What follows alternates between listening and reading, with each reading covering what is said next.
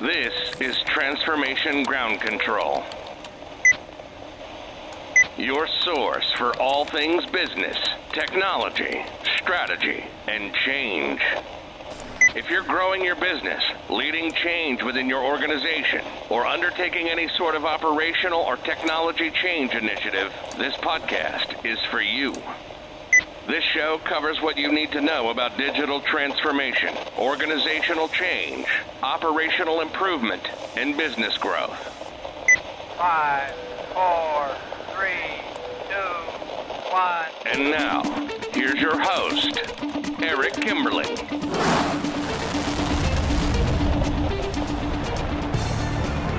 Hello and welcome to Transformation Ground Control, the podcast for all things digital transformation, the people, process, technology, and strategy side of transformation. My name is Eric Kimberling. I'm here with Kyler Cheatham. Kyler, thanks for being on the show again today. Yeah, thanks for having me. Absolutely. We've got an exciting show for you today. This is episode number 39. We're going to start off with some rapid-fire overview of news, digital transformation news, and some trends and articles that you've seen in recent days since our last episode. So we'll cover that in our first segment. Our second segment of the show, we're going to have Megan Bowman, and she's from a company called Stopwatch, and she's with one of her colleagues, James, who's going to be on the show as well. So we'll have actually two guests on that second segment from a company called Stopwatch, and they are a provider of what I would call an alternative or niche technology solution, enterprise technology solution that's meant to be sort of a augmentation to ERP systems. And the reason I want to have them on the show is we're going to talk about some of the limitations of ERP and how you can address some of those limitations in general. And we'll obviously talk about their product and what their product does, but it's a good case study or a good use case of how you can plug some of those gaps and fill in some of the voids and deficiencies and weaknesses of traditional ERP systems, I should say. So we'll have a good conversation with them here later today. And then finally, in the third segment, I had a chance to interview Stuart Robb from our team. He's actually the vice president of our UK office in London. And Stuart and I are going to talk about private equity and digital transformation in private equity. So we're going to cover that later in today's show. And the reason that segment's going to be important, even if you're not part of a private equity firm or a private equity owned firm, there's some really good lessons from PE-owned firms in the way they approach digital transformation that I think is very applicable to most, if not all, organizations going through transformation. So stay tuned for that. But before we get to our guests here today, let's start with some of the news and trends you're seeing in the space. What have you got for us today? Yeah, absolutely. So I wanted to start with the U.S. Army that is going through a huge overhaul of all of their digital strategies and systems. So what's happening with the Army, just as a quick overview, is basically they've gone from transforming not only their systems, but also kind of the threats and risks that they have to their overall quote unquote business. It used to be more perimeter based, and now it's more application based, specifically when it comes to cybersecurity. So in knowing that they're going through this huge transformation with their technologies, Eric, I wanted to kind of ask you about what that looks like from more of a technical side. So basically, they're taking three pillars of changing their business. They're taking the culture side, they're taking the technology side, and then they're taking the actual adoption side. So making sure that all of their soldiers and teams are utilizing the systems. So when they talk about cybersecurity, because that's obviously a main threat to them, they talk about, again, how it's gone from they used to be able to source the threats through one system, and now that they have a bunch of bolt-on type of different systems for the different processes that they need to be able to go through. How does that affect cybersecurity, knowing that they're kind of going to an application-based process or strategy to oversee those threats? Yeah, that's an interesting point because that's something we've seen and talked about in past episodes on this show where with this whole bring your own, or not bring your own device, but basically work from home with a device that's accessing, an internal corporate network, that's exposed a lot of that's created a lot of new openings for cybersecurity threats. And so, what you're saying with this multiple application scenario, what does that do from a cybersecurity perspective? And I think it does expose or increase the risk of threat just because you've created more potential loopholes, not just in terms of more applications that outside hackers could try to tap into, but also now you've got more people touching more systems, which anytime your internal employees are touching a system, there's security threats there. And it's not just the bad stuff, call it, where it's the nefarious criminal type cybersecurity issues. A lot of times it's just innocent mistakes. Security profiles aren't set up right, or people have access to things they shouldn't have access to. So now you've just sort of multiplied the potential risks there. So I think it's that's a good point. It's something a lot of, especially larger organizations that are in a best of breed environment, where they're not relying just on one system or just a small group of systems. They've got multiple systems. That is something to be mindful of for sure. Definitely. And from that approach, I think that there's a layer of organizational change. The way they were kind of talking about it, I thought was super interesting, because they had said kind of their process was every commander, every general kind of did their own thing to oversee whatever department or mission or that type of situation within their community. And now they're trying to kind of create a streamlined system, policies to kind of get over that cowboy type of culture that they have had some bad PR for.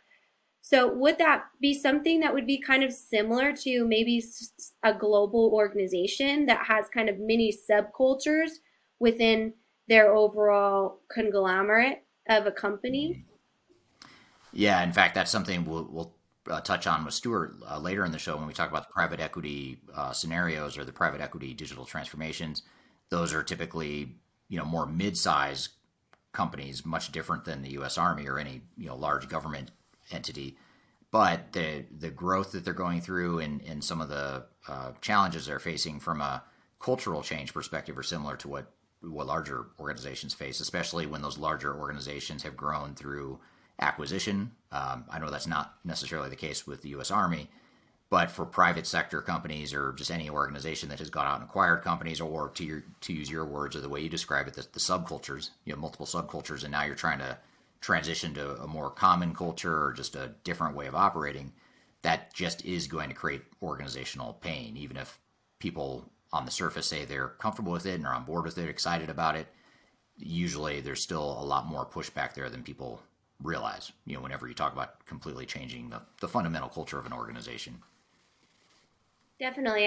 I feel like that's almost on steroids with an institution that, you could argue has had kind of this masculinity in its overall dynamic, not only from a cultural standpoint, but also from, if you think about it, a technology standpoint. It's morphed from, man to man, if you will, or woman to woman combat to actually more of a threat on the technology side and that connectivity. So I think it's really interesting to kind of compare something like that. I wanted to ask you kind of honestly, do you feel like an organization that that type of culture is so embedded and has been almost kind of tribal and traditional through so many years, is it possible to change a culture like that? And if so, how do you go about doing that, knowing that you have, enlistees and front lines and all kinds of different types of stakeholders involved in that company culture? Yeah, to short answer your question is yes, you can change a culture like that, but it won't happen overnight, especially when you're talking about a government organization that historically and stereotypically has been slow to change, slower than a comparable private sector company that might be the same size or comparable size.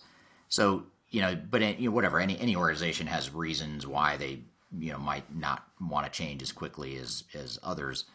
So it's a challenge no matter what kind of organization you are. But I think that the key here is to make sure that you recognize all the things that affect culture. It's not something that just happens. In some cases, it may have just happened because there wasn't a deliberate focus on it. But if you want your culture to change away from a gunslinging, old boys network, whatever you want to call it, to more of a different type of culture, that's not just going to happen because you will it or because you sheer force to say we're just going to do this and this is what we're going to be. That's just barely scratching the surface, if even doing that. So what you have to do is, it actually reminds me of a video I put out several months ago, maybe even over a year ago, on my YouTube channel that talks about the McKinsey 7S model. And it's, I don't know if you've heard of that, but it's something I studied in grad school, in business school. And it's a really useful model. It's not rocket science. It's not super complex, but basically there's 7 S's, and I forgot what they all are, but it's like strategy, shared values, systems, a bunch of, whatever the other, I don't remember the other 4, but in the video I talk about all 7 of them. But the point is that, when you think about culture, you have to look at what all the different dimensions are that are interwoven with culture. So that's where you have to think, okay, I want the culture to be this. So the first step is to articulate what is that culture going to be, or what do you want it to be? And then you start to figure out what are all the things that contribute to the culture. And it's the types of people we hire, it's the way we develop them, it's the compensation systems, the reward systems, it's the the organizational structure. It's there's a lot of different things. It's even our business processes and our systems can affect our culture. So we have to think a bit of it very holistically in terms of looking at all the different aspects of it, and then putting together as part of an overall change plan what are the dimensions of culture, and how do we want to derive some of that change. And then we also have to recognize it's not going to happen in the course of a quick ERP implementation or a quick systems implementation, although the U.S. Army would probably take decades to implement any meaningful systems across the enterprise. But even for a mid-size or large organization that, let's just say you have a 2 or 3 year horizon to implement new technology or go through a digital transformation, even in that period, you're just going to move the needle on culture. You're not going to change it overnight, but you can start getting the needle moving in that direction. And that's the key, is really to be deliberate about it, define and articulate what you want the culture to be deliberate about how you're going to move from point A to that future state, and then make sure that everything else is aligned and that you're doing other things that reinforce building and bending that culture. And you also want to make sure you don't break it, because some organizations think that, we can just go from gunslinging entrepreneurial mentality to total mature, standardized, cookie cutter, common operating model type of environment. And it's just not realistic. I don't know of an organization that has done that in any short period of time. So a journey like that is going to take a long time. It's going to take a lot longer than it's going to take to implement new technology and even business processes, for sure. Yeah, and I assume that executive alignment is huge when we talk about creating a culture change. And I wondered, in this example specifically, where we're talking about, a lot of times, at least in my experience, when a culture does change, we bring in a new CIO or a new, executive on that side that says like, hey, this is, how we're going to change our culture. And on the status of the Army, obviously you're not going to bring in like a new admiral or a new general, right? They've worked their way up through the ranks. So is that leadership in dedicating the change to culture still as pivotal in that situation or example? Yeah. Your new leadership should definitely align with and reinforce and help direct or help build that culture. Right. Yeah, definitely. Well, more to come on this. I know we've done a variety of videos or content pieces on the U.S. military, because it is a very interesting digital transformation, especially when it comes to new systems. But I wanted to kind of transition to another piece I found that talked about leveraging OCM, or organizational change management, when it came to IT staff or workforce adoption. And this piece specifically gave a really interesting example.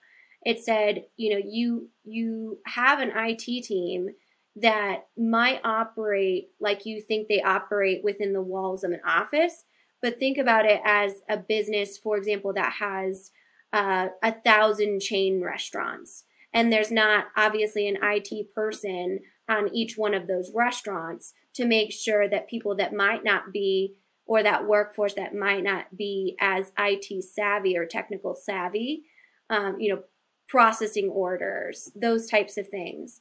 And I wondered if you had an example or had experience with influencing that type of mass volume adoption and utilizing OCM to do so. Yeah, the more dispersed you are geographically and business unit wise, the more difficult it is. Yes, I have had that experience. A lot of how you go about it, though, depends on what it is. Back to the previous point about culture and, changing your culture. A lot of it depends on what your future state is and how big of a change are you making and how much is there to adopt or how much transition is this really going to entail. For some organizations we work with, they're making massive changes either out of necessity because the market or the economy is forcing them to change quickly, or they're just being more strategic or just trying to be more aggressive with their magnitude of change. Other organizations might be more risk adverse. They might be, they may not have any burning platform to make a huge change, but they might want to make some incremental changes. So that those change strategies and levels of workforce adoption are going to be quite a bit different. But either way, I think you want to recognize there isn't a one size fits all answer. I mean, depending on if I give you two extremes of one company that's just going through some incremental changes and the other one that's going through a massive digital and business transformation overhaul, most companies are somewhere in between on a continuum, but you have to sort of define that change and workforce adoption strategy in terms of, how big the change is and what exactly the changes are. And each work group within a business or an organization are going to be affected differently. So you really need to define how each different work group, whether it's by department or work group or location or all the above, you just want to define what the gaps are and how do we transition each of those groups. And each one's going to have its own little micro strategy that you use to be prescriptive about how you address that specific gap in the change. Yeah, and then I assume organizational design and infrastructure is really important in that type of situation, because you might have a stakeholder or an expectation setter that is maybe a fast food chain manager, right? And their job is to make sure that all of their employees are effectively leveraging the new technology, those types of things. And so would that go in the pre-planning process before we even, talk about implementing? We already need to kind of go through those strategies and align on the plan beforehand? I think you do. I mean, a lot of companies don't do it that way, which is how they end up taking longer and spending more money and just going through more turmoil than they need to. It's unfortunate, but I'd say most organizations, that's not their instinct, is to even think about that, let alone think about that early on in a project. So that org design piece is definitely important, especially if you're an organization a larger organization, let's just say, that has grown through acquisition and you've consolidated a bunch of functions and businesses into the overall operation. You're going to want to spend more time than most on that upfront org design piece, because you may be moving to like a shared services model where instead of having multiple HR or accounting or finance or procurement departments, from all these different companies that you've acquired or all these different locations, if you've grown organically, you may find that that's a big change, and we have to define what's that going to look like, because that's ultimately going to affect how you deploy technology and new business processes too. If we don't do that, what ends up happening inevitably, in most cases, overwhelming majority of cases, is we let's say we ignore the org design piece, then we go deploy technology to automate the way things are today, and we never get to that point of saying, let's move to that shared service model. So it's almost like ripping the Band-Aid off. It's like, if you're going to deploy technology, you're going to go through this transformation, get it right. Don't drag it out and, just punt it to some point in the future, because you're just going to end up frustrating the organization. You're going to end up losing a lot of business value.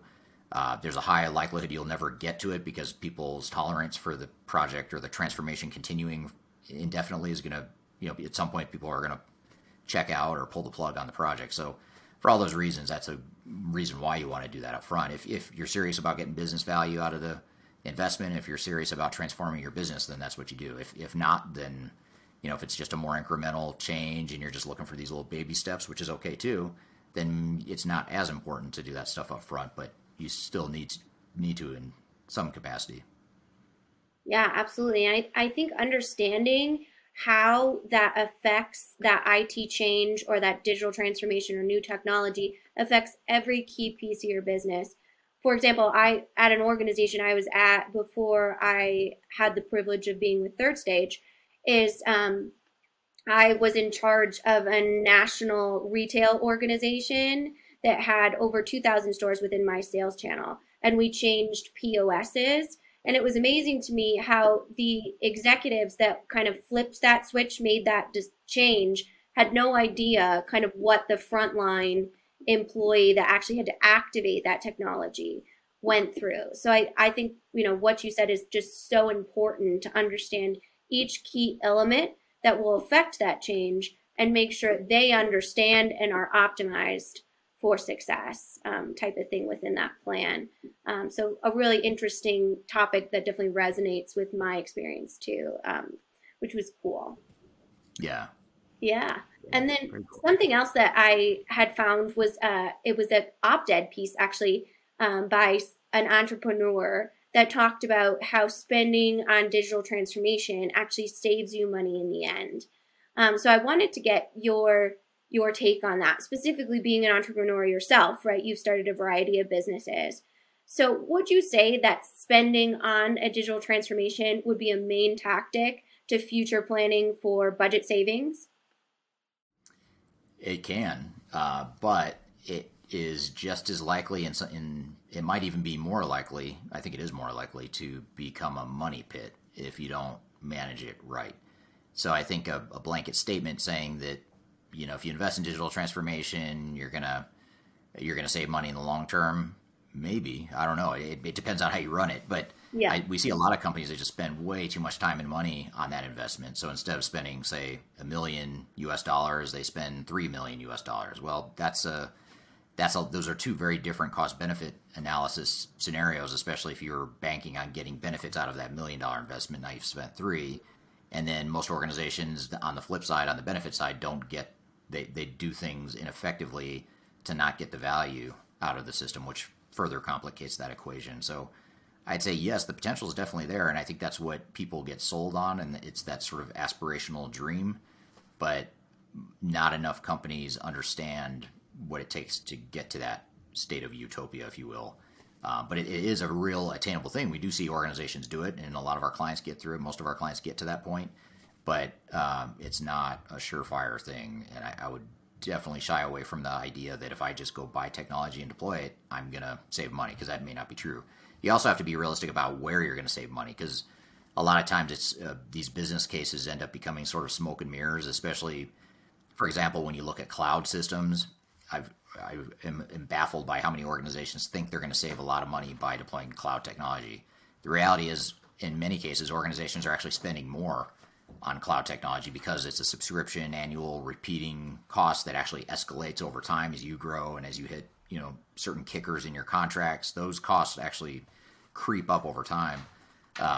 My hypothesis is that in a few years from now, maybe 2, 3, or 5 years from now, there's going to be a day of reckoning for cloud where companies say, we are done spending all this money on these cloud solutions that aren't delivering value, and they're going to want to rip them out. So that's more of a prediction for where I think we're headed. So you want to be real deliberate about where you deploy cloud technology, and be realistic about the fact that you're probably going to spend more on the cloud applications themselves, even if you factor in the fact that you don't have as much infrastructure or the servers or whatever. You just want to be deliberate about it. Now, it could be that increased cost structure, back to the point of investing in technology, that increased cost structure might save you more money in other areas, with other business benefits. But like I said, a lot of times companies are way overly optimistic about what those benefits are. So you just have to be realistic. If you have a realistic business case, it's a lot easier to make decisions that make sense versus the inflated business cases that, software vendors and system integrators often put out there to clients.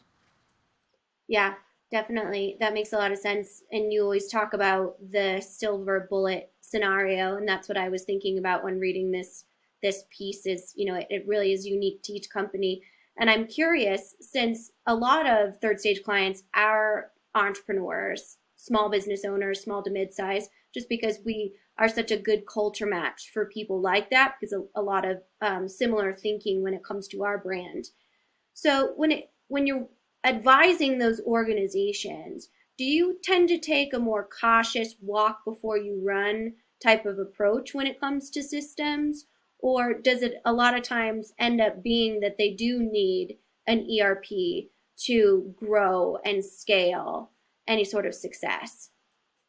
It depends on the culture and the risk profile of the company. So if they and also the maturity and the capabilities of the company too. So I'd say culture, risk tolerance, the capabilities that you have internally, all those things factor into a what's it called, not a scenario but a profile of a company that will tell you what sort of path makes the most sense for them. If they're really risk adverse organization, let's just say they're a family owned business, third generation family business. They don't have a big IT staff or any IT competencies. They've never been through a project like this before. You're probably going to recommend more of a walk before you run type of scenario. Others are more aggressive. They're high tech, high growth companies. They have a lot of internal competencies. They have a high tolerance for risk. They're willing to gamble. In those cases, you might have more of an aggressive timeline, an aggressive transformation plan, and most organizations are somewhere in between. So I think that's the important part, is making sure you have alignment with who you are. And it's one thing to say, well, we want to be more aggressive, but we want to be more risk tolerant. Okay, but you're not. So you might change that in a few years, but where you're at right now, if you're starting today, that's where you are. That's who you are. So you have to sort of just be true to that and say, we're not going to change that overnight either. We maybe want to aspire to something different, and we might push the needle that way. But much like culture, you're not going to change that overnight. Yeah, definitely. I think we've been doing too many interviews, because when I wrote that question, I was like, he's going to say it depends. Yes, that's a classic consultant answer. Is Always, it depends. Well, good. Well, I'd love to round out kind of our news hour with telling you, we got to always do a quiz, to put you on the spot, because that's just how I roll. So I'm going to give you the name of the article, and you can give me some answers. So this recent article is called The Top 10 Digital Transformation Trends for 2022, a recent article from Forbes. And I'm hoping that you can name maybe 5, maybe 6. Wow, it's a steep climb. You could have picked the one I wrote, so I know that. I know. I compared it to yours, so I think you're gonna be just fine. So, without further ado, what do you think? Well, I'd say further cloud adoption. I mean, I don't know if that's sort of a given, but I do feel like that's an area that is that's gaining a lot of momentum, is just the movement to the cloud. Is that one of the? Yes. Is that on their list? Yeah. Oh, okay. So there's one. I'd say certainly machine learning and AI, being in robotic process automation, all that sort of those efficiency gains, and the intelligence, the intelligent automation of software. That's a movement I would expect to see there. Yep. That's number 2. So good job. All right. I'm not going to touch change management, just because I feel like so many people just skip over that. It's not that I don't believe it. It's just I don't think, maybe I'm wrong, but I don't think Forbes or most industry analysts are talking about that. But am I wrong on that? No, you are not wrong. That is not on the list. Okay, so that would be on mine, but it's not on theirs. It is not. Let's see. I think consolidation in the space, in the technology space, with all the M&A activity happening right now, with the private equity money floating around and people just struggling to grow, I think that's going to create a lot of consolidation, where SAP and Oracle and some of these big vendors, I think, are going to go out and keep buying some of the smaller companies. They call that as everything as service, is how they labeled it, but along the same lines. You're doing great. Okay. And then, cybersecurity. I mean, cybersecurity is one. And then what about supply chain? Do they talk about supply chain in there? They did not talk about supply chain, which kind of was surprising. But yeah, they talked a lot about cybersecurity, and then also privacy was a main piece of that too, just user privacy. Oh, okay. Yeah, those are good ones too. Ever since GDRP in Europe, and that's become very top of mind for a lot of organizations for sure. Yeah, and then one that I don't know if I would call it a digital transformation trend, but they put that on the list, and I wanted to kind of ask you about it. So it talks about big tech and staying in kind of the regulatory spotlight. And that's what they thought was going to be kind of the number one main trend when it came from digital transformation. So I'm curious about your reaction to that. Yeah, I think definitely on the consumer side, it's pretty obvious that's where we're headed, especially after the the stuff coming out with Facebook and the whistleblower from Facebook. I think that's snowballing into that likely scenario. I'm not sure. I'd be curious to see how that translates into enterprise technology, if at all. To be honest, I don't know. I guess from related to some of the other trends you talked about, cybersecurity, privacy. Yeah. I suppose that's where you might get more regulatory oversight, and generally, not to get too political, but generally governments go too far when they try to overcorrect things. So I could see them saying, okay, well, Facebook is now, but what about SAP or Oracle? Let's go after those guys and make sure they're not going to pull something similar at more of an enterprise level. So yeah, I could see that. I wouldn't have guessed that, or that wouldn't have been top of mind for me, but I guess I could maybe see that happening. Well, you still got a gold star, so well done. I got a certificate of participation. Yeah, you did. A participation ribbon that everybody got, so well done. That's all I was striving for. Yeah, absolutely.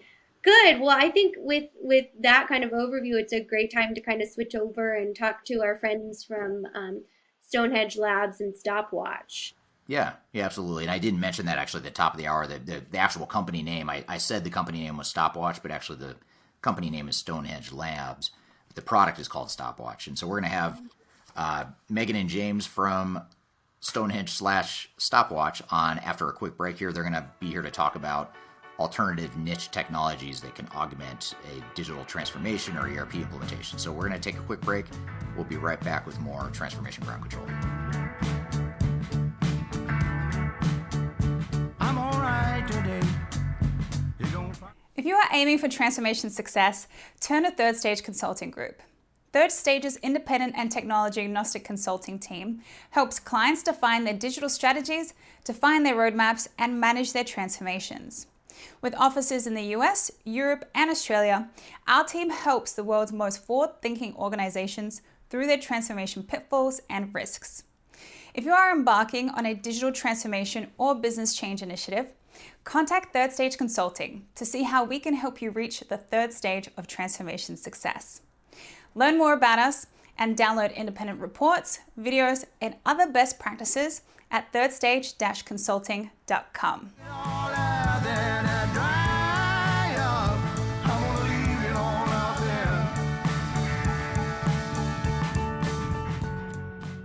Hello, welcome back to Transformation Ground Control. My name is Eric Kimberling here with Kyler Cheatham. This is the podcast for all things related to digital transformation, the people, process, technology, and strategy side of change. And what I'm excited for next is our guest from Stonehenge Labs and Stopwatch is the product that they produce.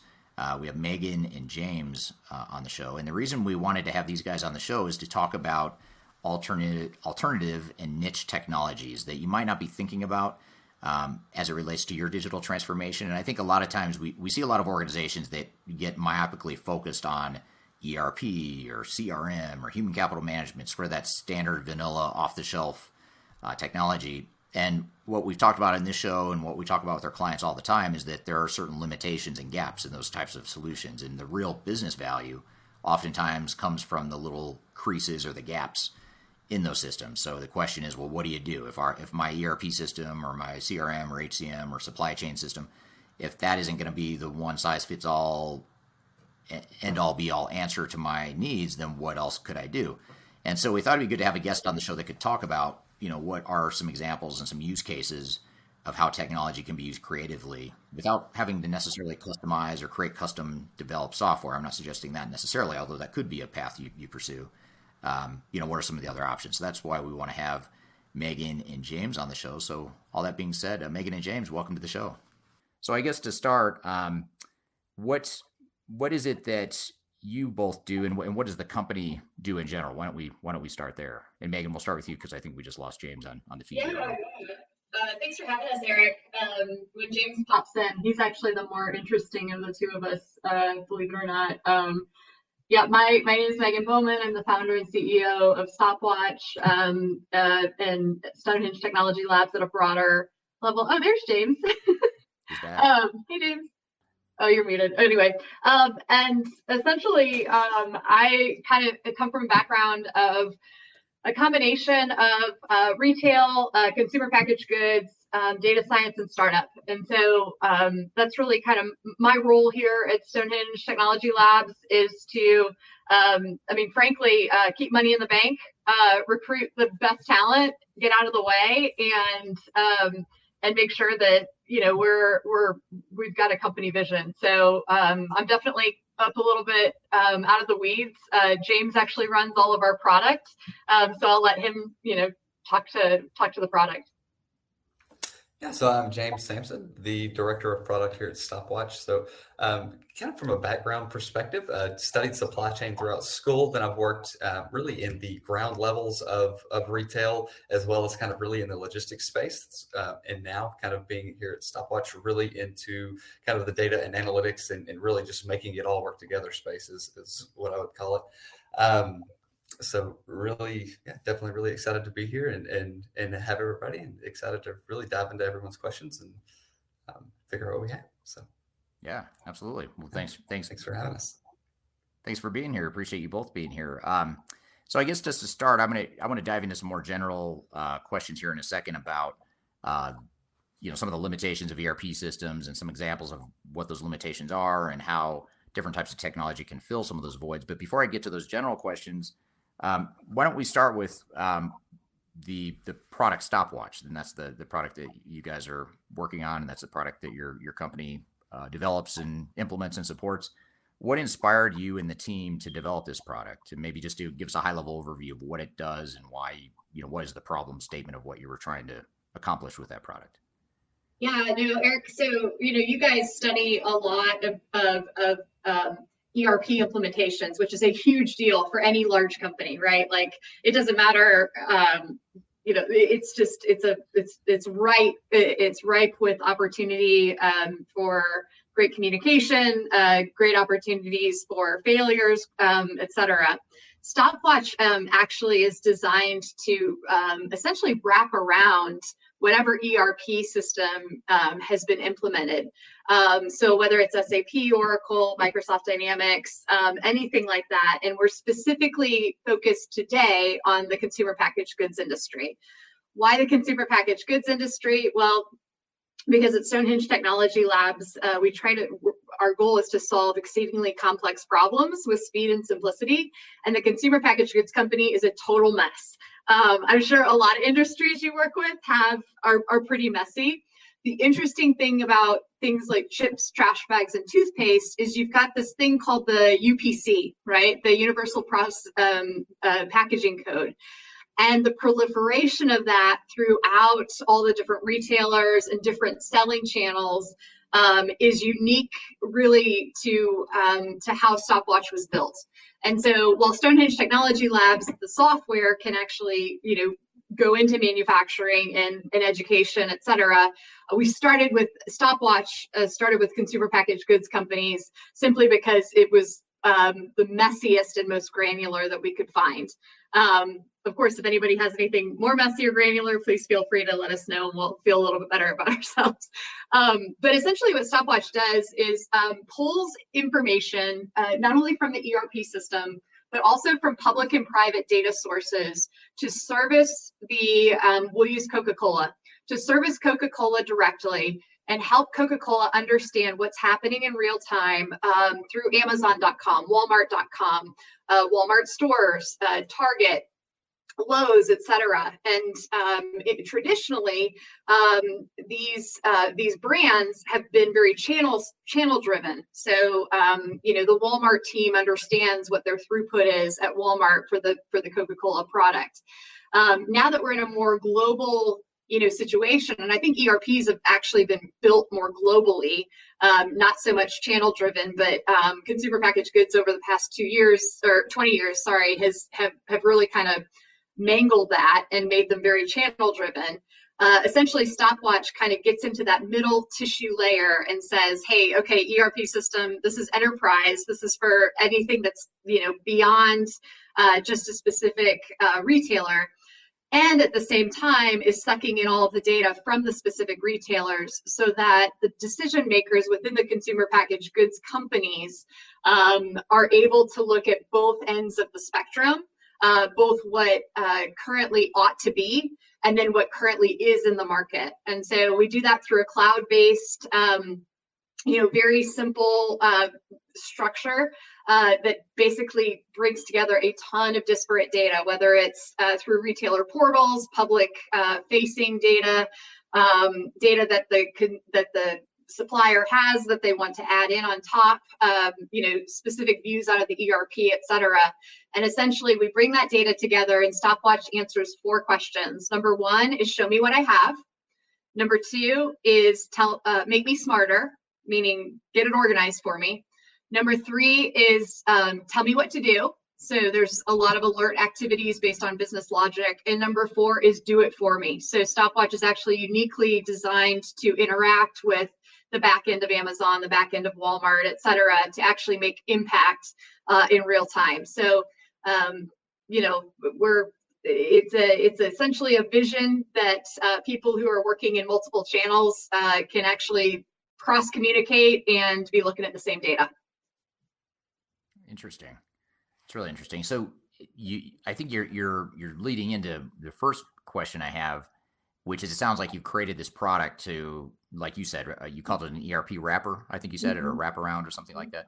So it's kind of tying together different pieces of what organizations often have, but don't know how to make use of that data and information processes. But what in general, when you look at not just your product, but the ERP space in general, the enterprise technology space in general, what are some examples of some of the limitations that these systems have? Because a lot of organizations think of ERP systems as silver bullets. I'm going to put in SAP or Oracle or Microsoft or whatever it is. That's going to automate my entire business. But what you're saying is that's not true. There's gaps. There's other opportunities to drive value even outside what an ERP system does. So maybe help us understand or give a few examples, if you don't mind, of what some of those limitations are and maybe even how your product helps fill those gaps. Yeah, most definitely. So one of the big problems that we do see kind of in the ERP system is just they're not very flexible in regard to being able to adapt to the multiple different variations of products, all of the identifiers and things like that. And if they are, the configuration to get those things really connected and to where it's actionable data is very, very difficult to do. So they're very rigid, and it's much harder to kind of make those type of pivots to get those things really connected out from a flexibility standpoint. The next thing we really run into is just people. It's similar to the flexibility, but versus data storage, it's about process. So ERPs, as they come in, people are very reluctant to actually change their internal processes to then work around how the ERP system wants things to flow, and it has to have things flow that way. So those are two of the big problems that we really run into, is not being able to have the things that you want to have in the system and not being able to really work with the things that are in the system in the order and in the process that works best for your organization. So, and changing, you mentioned the word flexibility, but changing the software to do those things can be very cumbersome. I think a lot of times people think, well, I'll just configure the software, and if that doesn't work, I'll customize it. But some of the stuff you're talking about that's a total stretch to make ERP systems to do some of the stuff that you're talking about. And obviously each system has its own strengths and weaknesses as well. Yeah, to kind of build on that, I think, we really respect the ERP because it isn't supposed to be flexible. I mean, it's dealing with your manufacturing and your overseas. I mean, like, that's stuff you want to stay very, very firm at an enterprise level.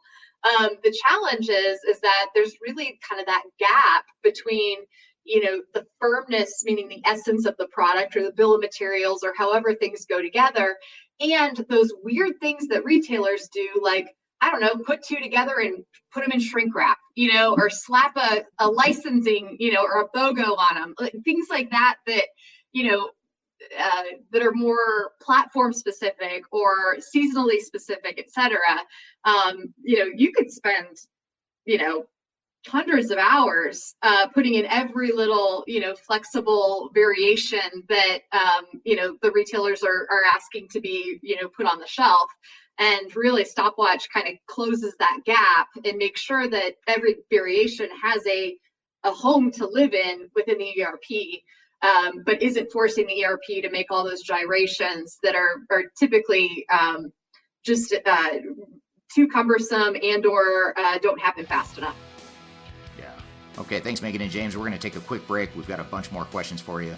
We'll be back with more Transformation Ground Control.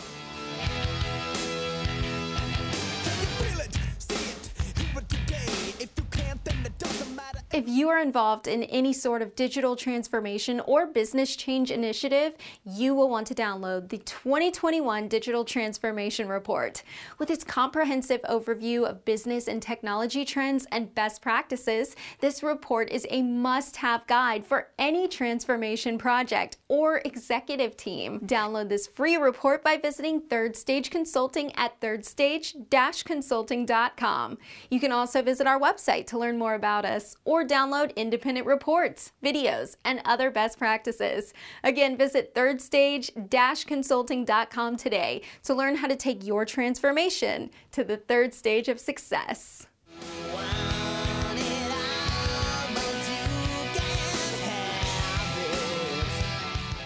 My name is Eric Kimberling. Welcome back to Transformation Ground Control. Thanks for joining us here today. We're right in the middle of an interview with Megan and James. Let's just jump right back into it. Yeah, and you think about something as complex as apparel, and I early in my career I spent some time trying to implement ERP at apparel companies, and it's just really kludgy because you have size, color, different sizes and colors and styles that it's sort of a matrix of it's the same product, but that same product has all these different variations based on size, color, and style. So it's stuff like that. Like I remember that being a huge problem trying to implement an ERP system that could manage certainly the front end stuff, the customer facing side, but also even just as much so the back end side of manufacturing. It was a stretch to make that stuff work. And a lot of I would say I believe ERPs have gotten more flexible even since then, but at the same time, as they've gotten better, so did COVID happen, and all of a sudden everybody has to sell everything online immediately. So I actually I feel like ERPs have kind of made some good headway, and then we all just got smacked in the face. And luckily, Stopwatch was kind of not betting on COVID, but betting on the idea that companies would have more, flexible needs faster than the ERP systems would be able to, uniquely customize per industry or per company. And so that's kind of where we ended up being a wrapper, which is a great place to be. Yeah, absolutely. So one thing you alluded to, one of you alluded to already that I want to dive into a little bit more is that, a lot of organizations, not just in the CPG space, but just organizations in general have spent the last few decades implementing and using different types of enterprise technologies, and they've accumulated all this data over the years. And so that's the good news. The good news is they've been capturing data. They've automated or codified some of the stuff that in decades past they wouldn't have codified or captured. But now a lot of organizations struggle with, well, what do we do with all this data? How do we make use of it? How do we turn that into actionable information or whatever the case may be? What are some examples of the business value that businesses are missing out on by not mining or making better use of that data that many of them are sitting on? That's a really good question. So one of the things that we really see across a lot of different organizations that we work with is the alignment of decision making between the data. So these organizations have all of these different data, all of this different data from different sources and different teams, but very rarely are they actually able to look at that data side by side and make decisions together as a company. So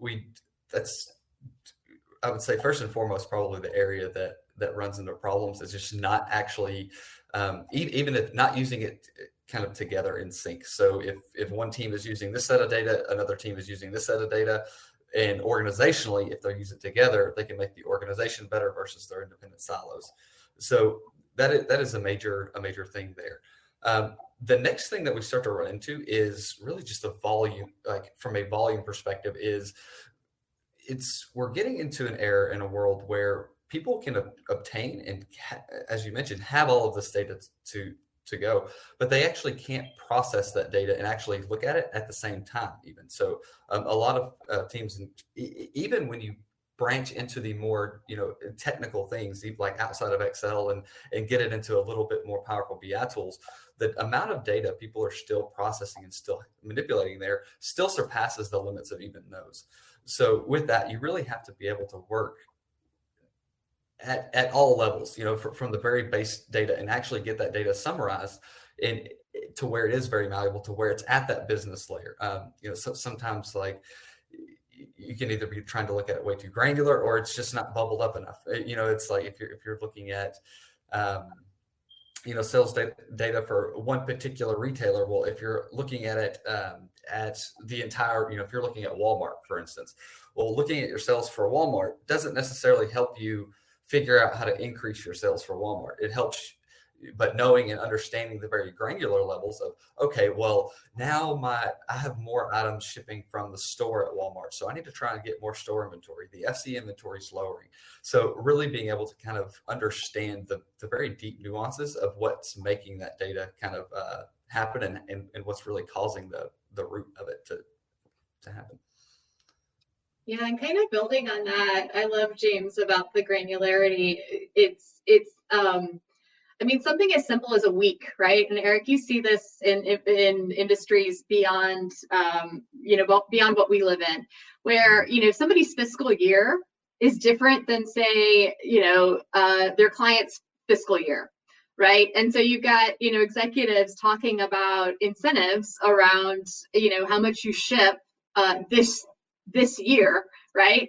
And, 3 days into it, after none of the numbers are matching up, you realize, oh, their year is February, to February, and ours is January to January. I mean, it seems so simple, but having systems that can mechanize that and receive those inputs to bring things back to normalization, just from a time perspective, it's pretty revolutionary. And what it does is it tears down a lot of the kind of angst that a lot of analysts and executives are feeling around the trustworthiness of their data.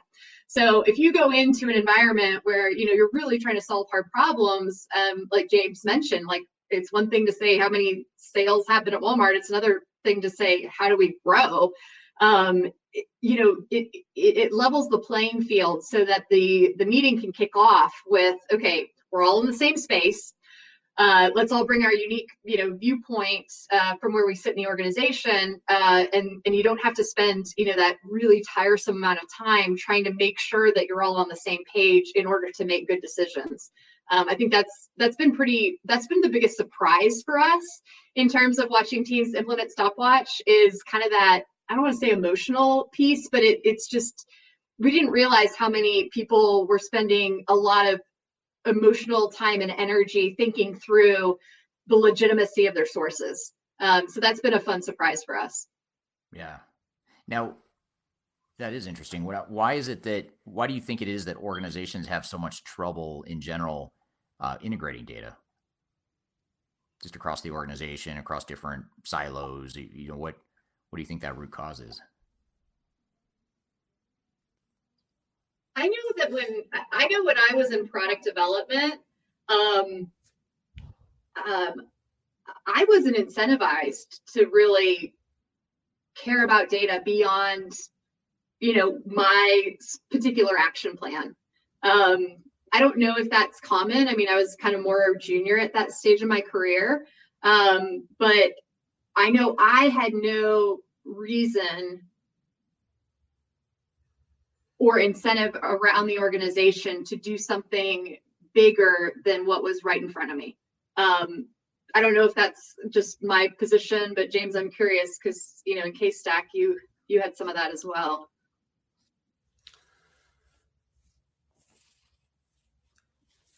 Yeah, I'm trying to.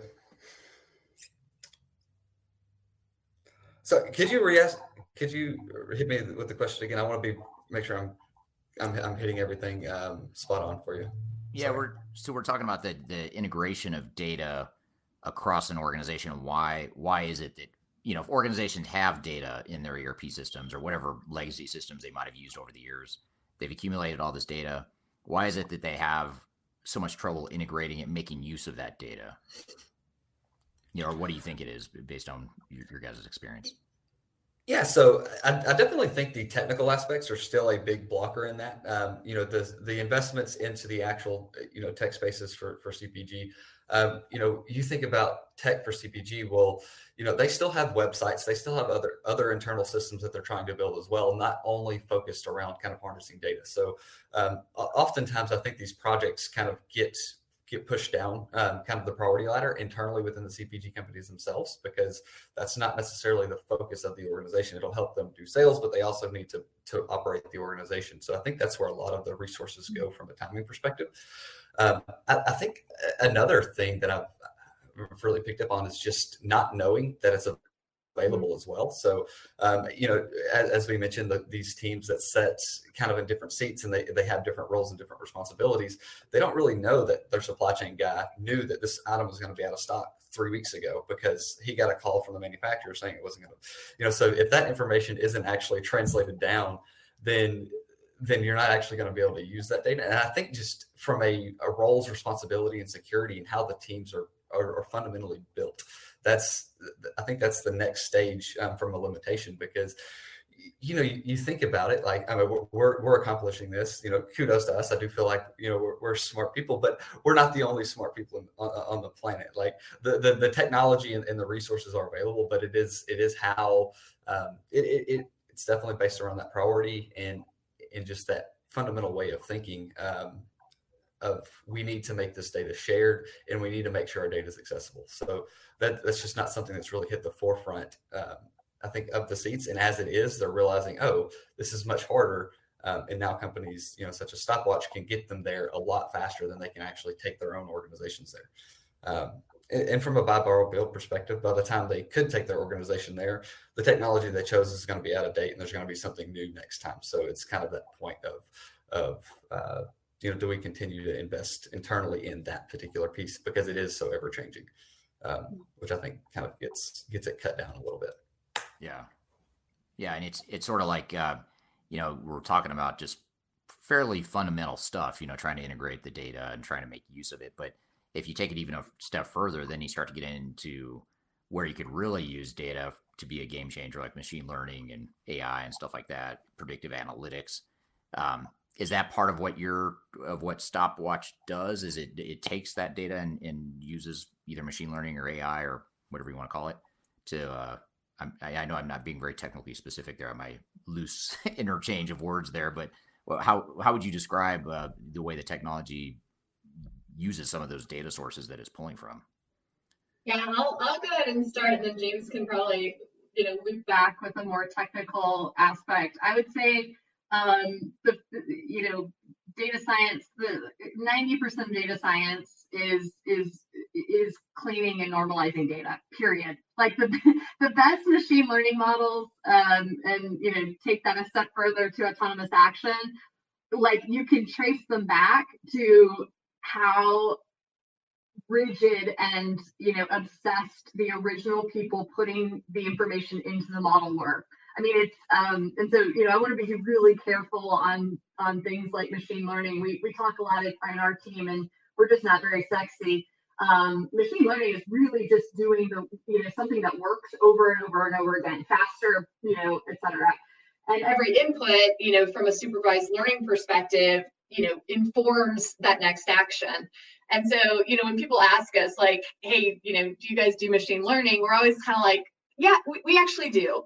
But you don't earn the right to get there until like we've cleaned your data so, sparkly that you may not even need that machine learning thing that you thought you needed, because literally like all of the information just kind of raises to the surface when you get to a straight normalization. So most of our engagements, people they're asking us, for the hot machine learning and stuff. And we're just kind of sometimes the bearer of bad news and say, listen, we'll turn on supervised learning about 3 months in.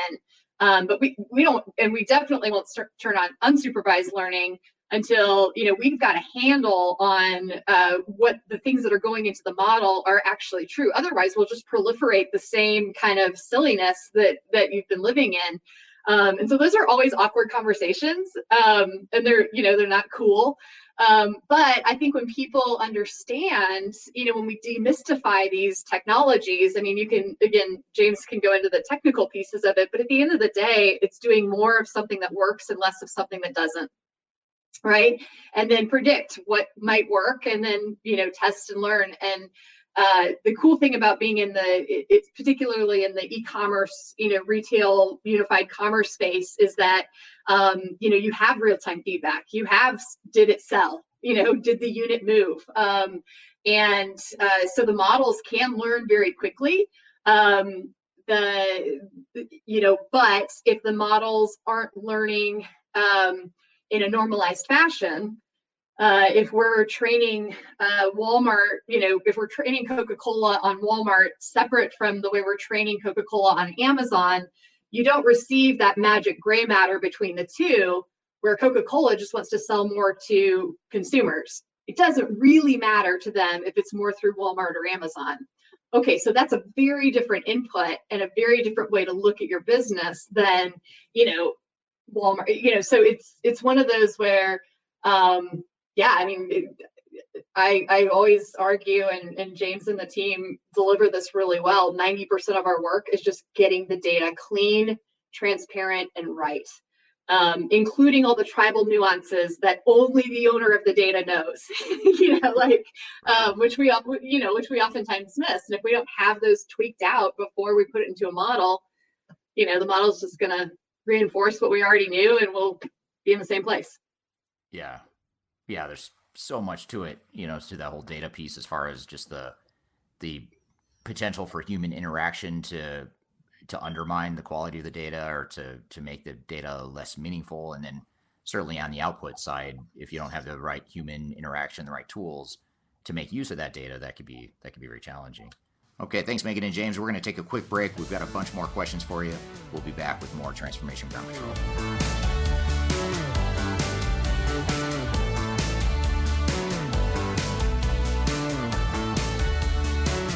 If you are aiming for transformation success, turn to Third Stage Consulting Group.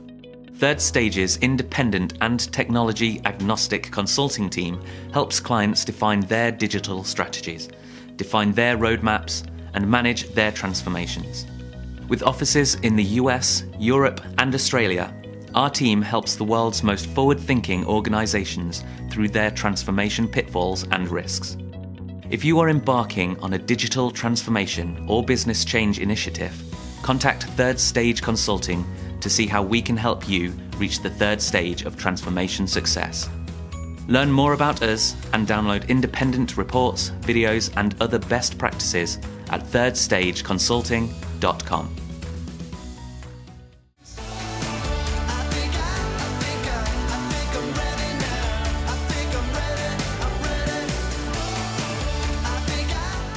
My name is Eric Kimberling. Welcome back to Transformation Ground Control. Thanks for joining us here today.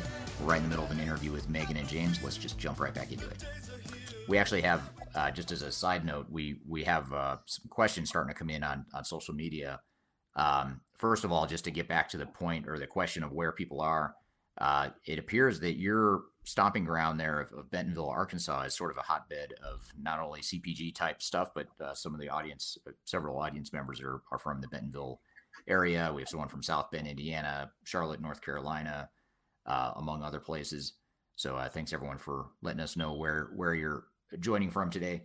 But the question I want to get to here on LinkedIn is it might be more of a comment, but I'd just be curious to see what you all think here. And this is from Karthik on LinkedIn. And his comment is, it could be the lack of IT strategy.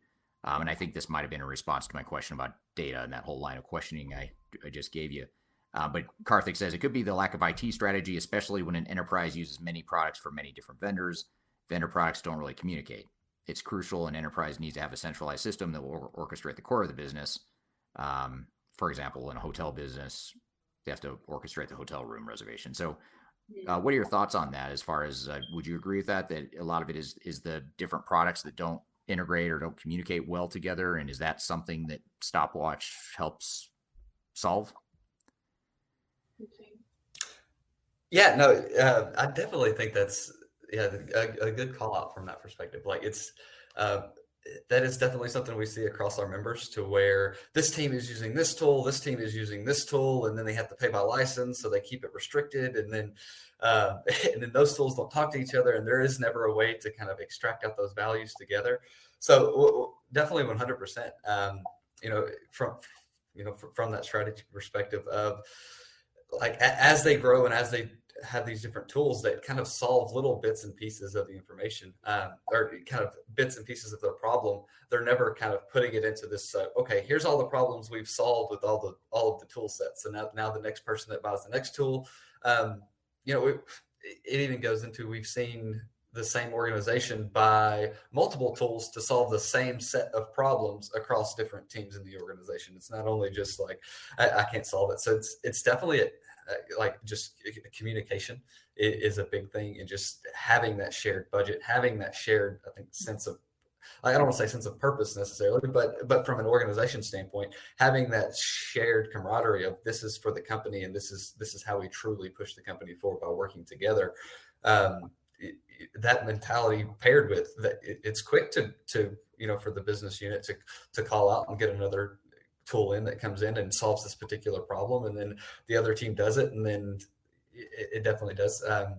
And that's to say that is something that we do address as well. So as we come across different teams that are using different tools, different sources, and have different bits of pieces, we've developed things in a way that are very, very customizable. One of the things that we wanted to avoid, and it kind of ties back to the ERP systems, is like when you buy an ERP system, you're buying a system like that. That is a very expensive, system typically, and they have started making them more and more modularized as we've continued, but it's still not at the level of, you're still going to have stuff in your ERP that no one in your company knows how to use, and no one in your company has any plan to ever use it. Yet you've had to pay for that, and it lives there in your system. You can see it, like you could go play with it if you wanted to. And that's really that's not what we want. So we definitely architected things in a way that can take those various separate systems that may be used, to solve different problems. And if you're already solving that problem and you're happy with the way that problem's being solved, then we don't try to solve that problem again for you. Like that's a waste of your time and hours, from that perspective. But what we do want to do is your solution. We want to make sure that your solution and the answers that you have are available and accessible to everyone else within your organization. And that keeps them from having to buy that, accidentally buying that same thing again. And it just keeps that knowledge kind of in that shared space. So, Yeah, I second, like, great call out. Carther, is that the name? That was Karthik. I think, at least in the space we're in, so, we can speak specifically to consumer packaged goods, kind of that hierarchy.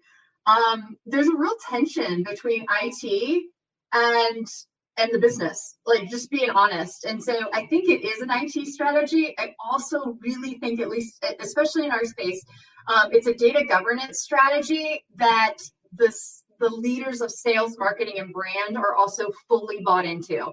We see this all the time where, we work with everybody from General Mills to Energizer to, big companies, very complex and very smart companies.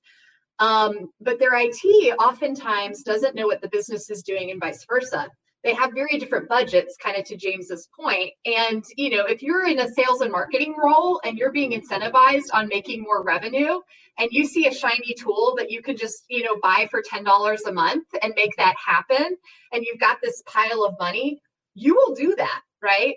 Unless you're incentivized to really take a step back and say, okay, time out. How do I take this idea or this concept back to the bigger team, and that bigger team have the accountability to move fast, right? So we see it all the time where the reason the sales teams don't want to take it back to the IT is because it just dies, right? Or it goes really slow. The reason the IT teams don't like to push anything out to the sales teams is because the sales teams never get it. And it's just kind of this funny like balance. So when you talk about an IT strategy, I would argue, and Eric, this is probably where you and your team come in, it's a combination of an IT data and really user strategy. And you got to have champions in every bucket because we've literally talked with people who are like, don't tell our IT we're doing this, or I would argue that the first thing that we do, we don't have sales decks. We sit down with people and say, okay, tell us all the tools you're currently using and what do each of those tools solve?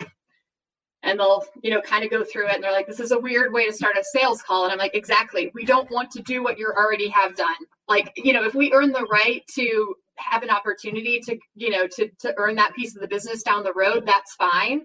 But, if you already have somebody that's serving as your, your PIM or your DAM or, whatever, like, basically our job is to make Stopwatch available so that can plug in and you guys can see it all together.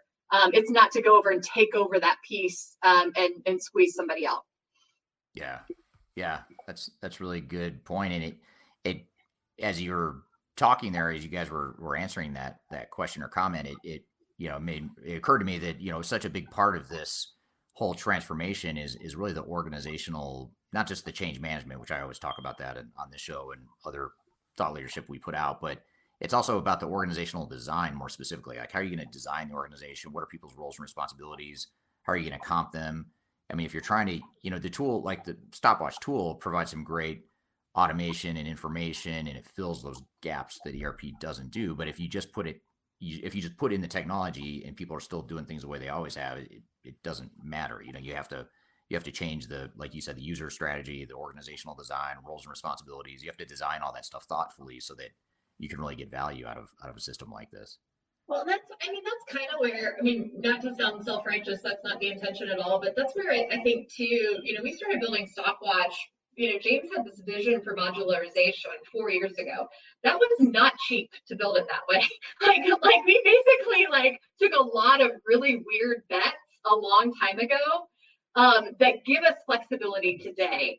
And what I think is important is, when people are talking about, solving tools, is that I don't think, people that don't sell the way we do are necessarily malicious. I think it's in their best interest to sell the tool as their tool is built, right? Which really leads to a lot of duplicity potentially of tools.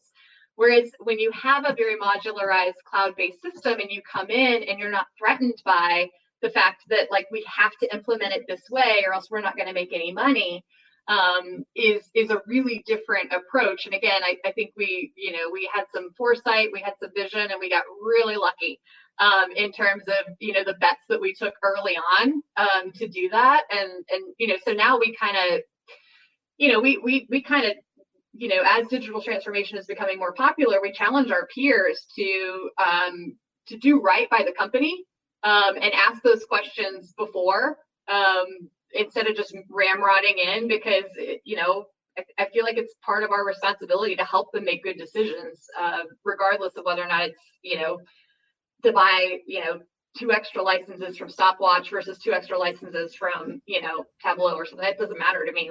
They just need to get it right. Right. So I guess along those lines, you just triggered a question going back to one of the early comments you made, Megan, about the 4 things that Stopwatch does. The fourth one, you mentioned that it helps you understand what you have, it makes you smarter, it helps you define what to do, and then it does it for me. Could you maybe walk through, I think using Stopwatch as a use case of how technology other than just a core ERP system can automate some things. Maybe could you walk us through that? Like, what do you mean by those 4 things, or how does a technology like Stopwatch help do that? Yeah, so James and team really live, they live in the whole thing, but the do it for me does not exist without show me what I have, make me smarter, tell me what to do. So that's where literally like 90% of the value comes. What's interesting, and I don't know if this is just unique to consumer packaged goods, but there are things regarding how you interact with Amazon, how you interact with Walmart from a back end perspective that are very manual, right? Amazon has a portal that you as a human log into, and you type things in to tell Amazon, what's going on. Independent of EDI, like there's just a lot of kind of computerized mechanization that humans are ultimately doing. And, in any sort of automation kind of system, and this is where the machine learning comes in, once we see, the organization doing, process X over 10 times,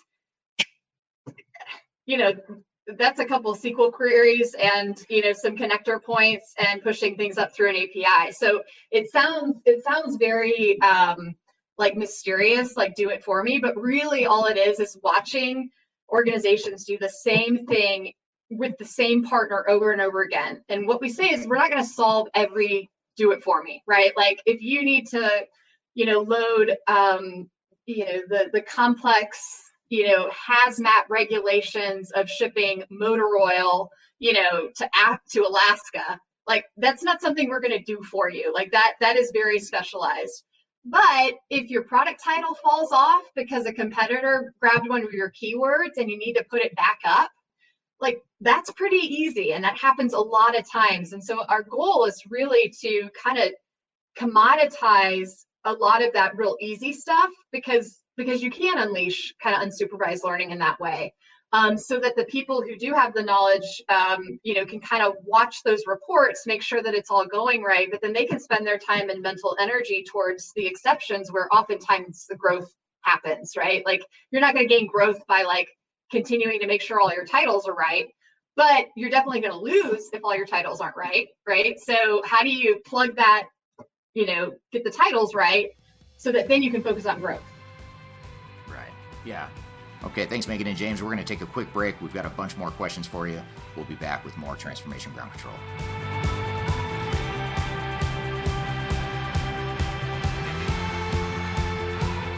If you are aiming for transformation success, turn to Third Stage Consulting Group.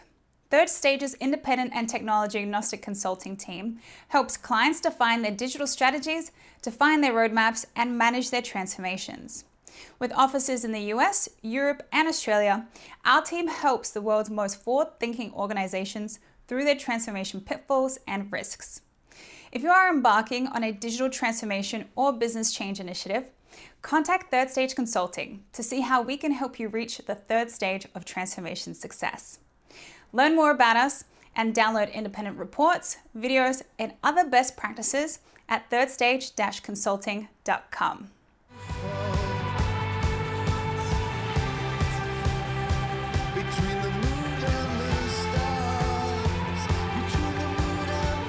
My name is Eric Kimberling. Welcome back to Transformation Ground Control. Thanks for joining us here today. We're right in the middle of an interview with Megan and James. Let's just jump right back into it. So I don't know if you'll know the answer to this, so you guys can always pass on this because it wasn't something I told you I would ask you. But James will know. A question that popped into my mind though is so you spend, or the product itself helps people do their job to some degree, and it creates a certain amount of efficiency gain and productivity gain and all that good stuff, which means that it frees up some amount of time. I don't know how significant that is, but whatever that amount of time is that it frees up, do you know, or have you seen any examples of how people then end up using that time either in a more strategic way, or they end up kind of redirecting their attention to something more important? Or, have you seen that sort of on the flip side once they've adopted the technology? Because I think it gets back to that organizational design piece and what our user strategy is to make full use of this technology. Yeah, I know we've had, so from a straight up like one-to-one, we've had teams say that we've let go of agencies where we had 15 people, working for us to deliver, this piece. and now we just have one person overseeing stopwatch for a fraction of the cost. So that's kind of like a straight economics trade-off. Right. We've seen, and James, I'll let you kind of talk to this too. We've seen, some everyday product managers or everyday business analysts be able to move the needle for their businesses by up to 30% just by looking at by store allocation, right? How many units are moving through this particular store? Should we be shipping more to this store because it's always out of stock? Oh my gosh, if we just had, this particular store in stock one more day a week, I double my business. I mean, there's just those pockets of insights and granularity that once they have the chance to really dig in and see these kind of movements, they become heroes. And it's things that they would naturally go for if they had the time and energy and visibility to do it. And so I think that's what's been really exciting to see, is that these kind of everyday heroes rise up with these, amazing insights that then they go act upon. And it really does impact the business because they're able to hit the granular pieces that nobody's uncovered. I don't know, James, what have you seen? Because you're kind of in there too. Yeah, no, I think you're definitely spot on. And kind of from that, I think you also have the continual growth. Like most of the time, as we're talking to teams, teams that are talking about and looking for data solutions and things like that, they've had that, should I buy, borrow, build, like that people have those conversations. And oftentimes they're like, okay, we're going to build it in-house. So what does that look like? We're going to hire 3 analysts and we're going to do this. And it takes a team of analysts. And quite frankly, what that team of analysts is going to end up doing is work on pulling data and getting it normalized and getting it to where they can begin to use a fraction of their time to actually analyze and try to make the business better. Where we've seen kind of from that and that shift of time is now your business analysts, they're not like we didn't necessarily change, all of them, but from a timing perspective, they're now able to take their time from, okay, well, I've downloaded these reports, I've gotten all this, and here's your sales report. That's what they did, that's what they did on their Monday, to, well, now when your analyst gets in on Monday as well, they have all of that stuff already completed, and they can actually start to look at the deeper insights from your business and do the things that more than likely, like, we don't claim to be better than an internal analyst. Like, of course, like if I had access to the very inner deep workings of some of our members and could get every little nuance detail and have that, you're going to be able to make better decisions specifically to the organization you're in. So having an analyst is important, but having your analysts truly be able to like focus on like impactful decisions, to Megan's point of like being able to find that store level. Well, they can't do that level of detail if they had to spend the majority of their time just trying to get the store sales into, for the week into a report. Like that's where their time goes versus actually looking at the numbers and the data itself. All important and nothing to them, but because that's just really is the spot that we're at.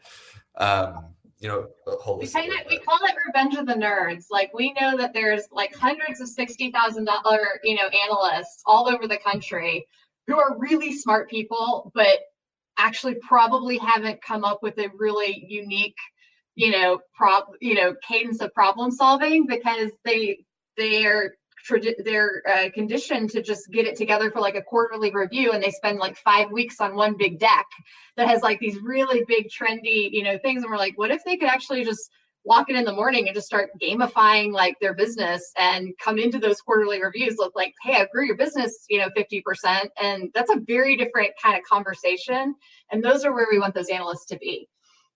Right. Yeah, it's super interesting. I mean, because I could see a tool like Stopwatch, and there's other products out there that might have similar pros and cons, but I could see it being so powerful that it could be over my head as a user. And if I'm not taught how to use it and taught how to make meaning of it and make sense of what it's doing, like what's actually happening and how you can use that data, it's almost so futuristic that I think a lot of people have trouble relating to it or understanding how they could really use that to do their job differently. And it's really about rethinking their job and what their purpose is, and gets into a whole bunch of other stuff, outside of technology. Yeah, it's interesting that you say that, Eric. We've actually seen this a couple times, and I liken it to when my husband and I were fostering kiddos. These kids would be really hungry, and then they'd come into our house and they'd steal food from us in our house, and hide it because they were so used to being hungry, right? And even though they had the access, like open fridge, you can go get it whenever, they still behaved in a way as if they were deprived. And I liken that a lot to people who first start using Stopwatch. And we have to do a lot of work around helping them feel like,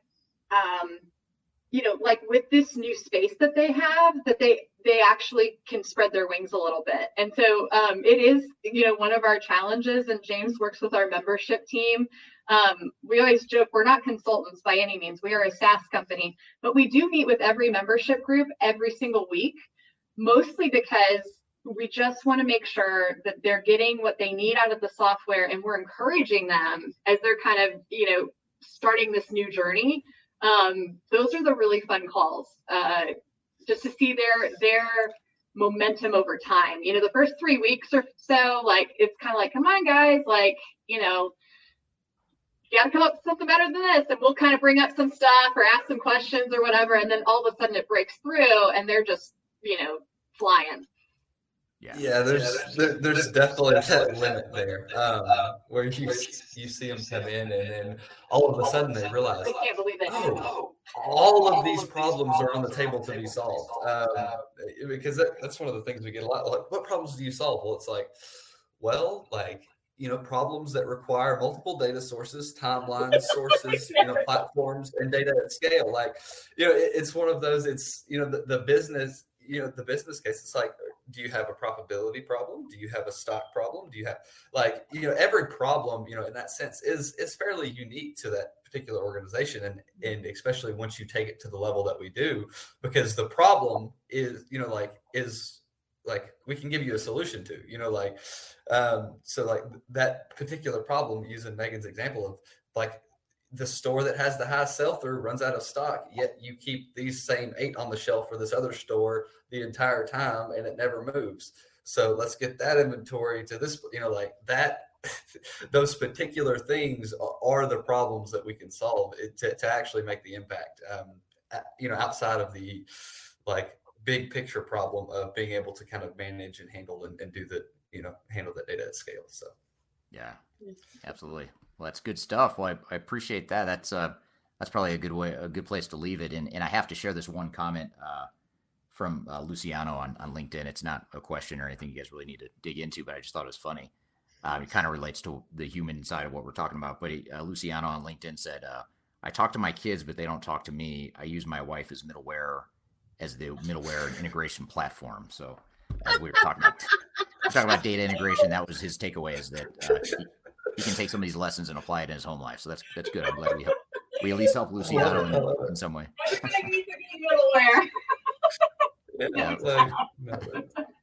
So I think some of us can relate to that. James is my middleware to our development team. I can say something and they just look at me like I'm crazy, and then James turns around and it all happens, and I'm like, "What did you say?" And like, clearly better. Use your API conduit there. Yeah. Good deal. All right. Well, thanks a lot, guys, for joining today. This was a really interesting conversation. And one last question, how can people learn more about Stopwatch? What website, what's your website, all that good stuff? Yeah, so you can go on https stopwatch.tech is our direct site. You can find us on LinkedIn at Stopwatch. I'll be honest, we don't have a sales team. Everything's inbound. We've grown the business to date on recommendations and shares. And so, if we're, even if you just want to talk nerdy, that's fine. If we're not the solution for you, we will tell you, just because we really have a passion to make sure you get it right. And if we can help you get it right, we'll help you get it right. And if it's not us, we will help you find the people to get it right. So good deal. All right. Thank you, Megan and James. Great conversation. Thanks for being here today. Appreciate having you both on the show. And there's a lot of good talking points and food for thought that came out of that discussion that Kyler and I are going to talk about. First, we're going to take a quick break, and we'll be right back with more Transformation Ground Control.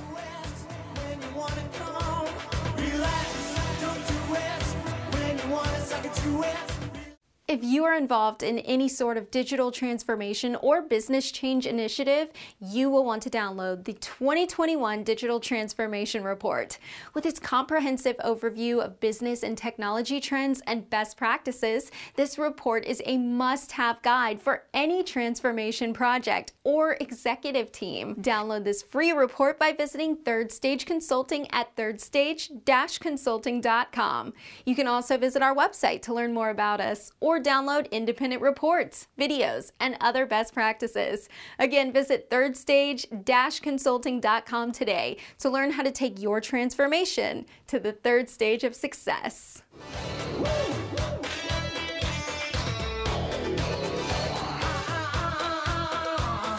Hello and welcome back to Transformation Ground Control. My name is Eric Kimberling. I'm here with Kyler Tatum. You can find new episodes of this podcast every Wednesday on YouTube, as well as all the audio podcast platforms, such as Spotify, Google, Amazon, Apple, wherever you happen to listen to podcasts. You can find us there. Just look up Transformation Ground Control if you're not already listening on there.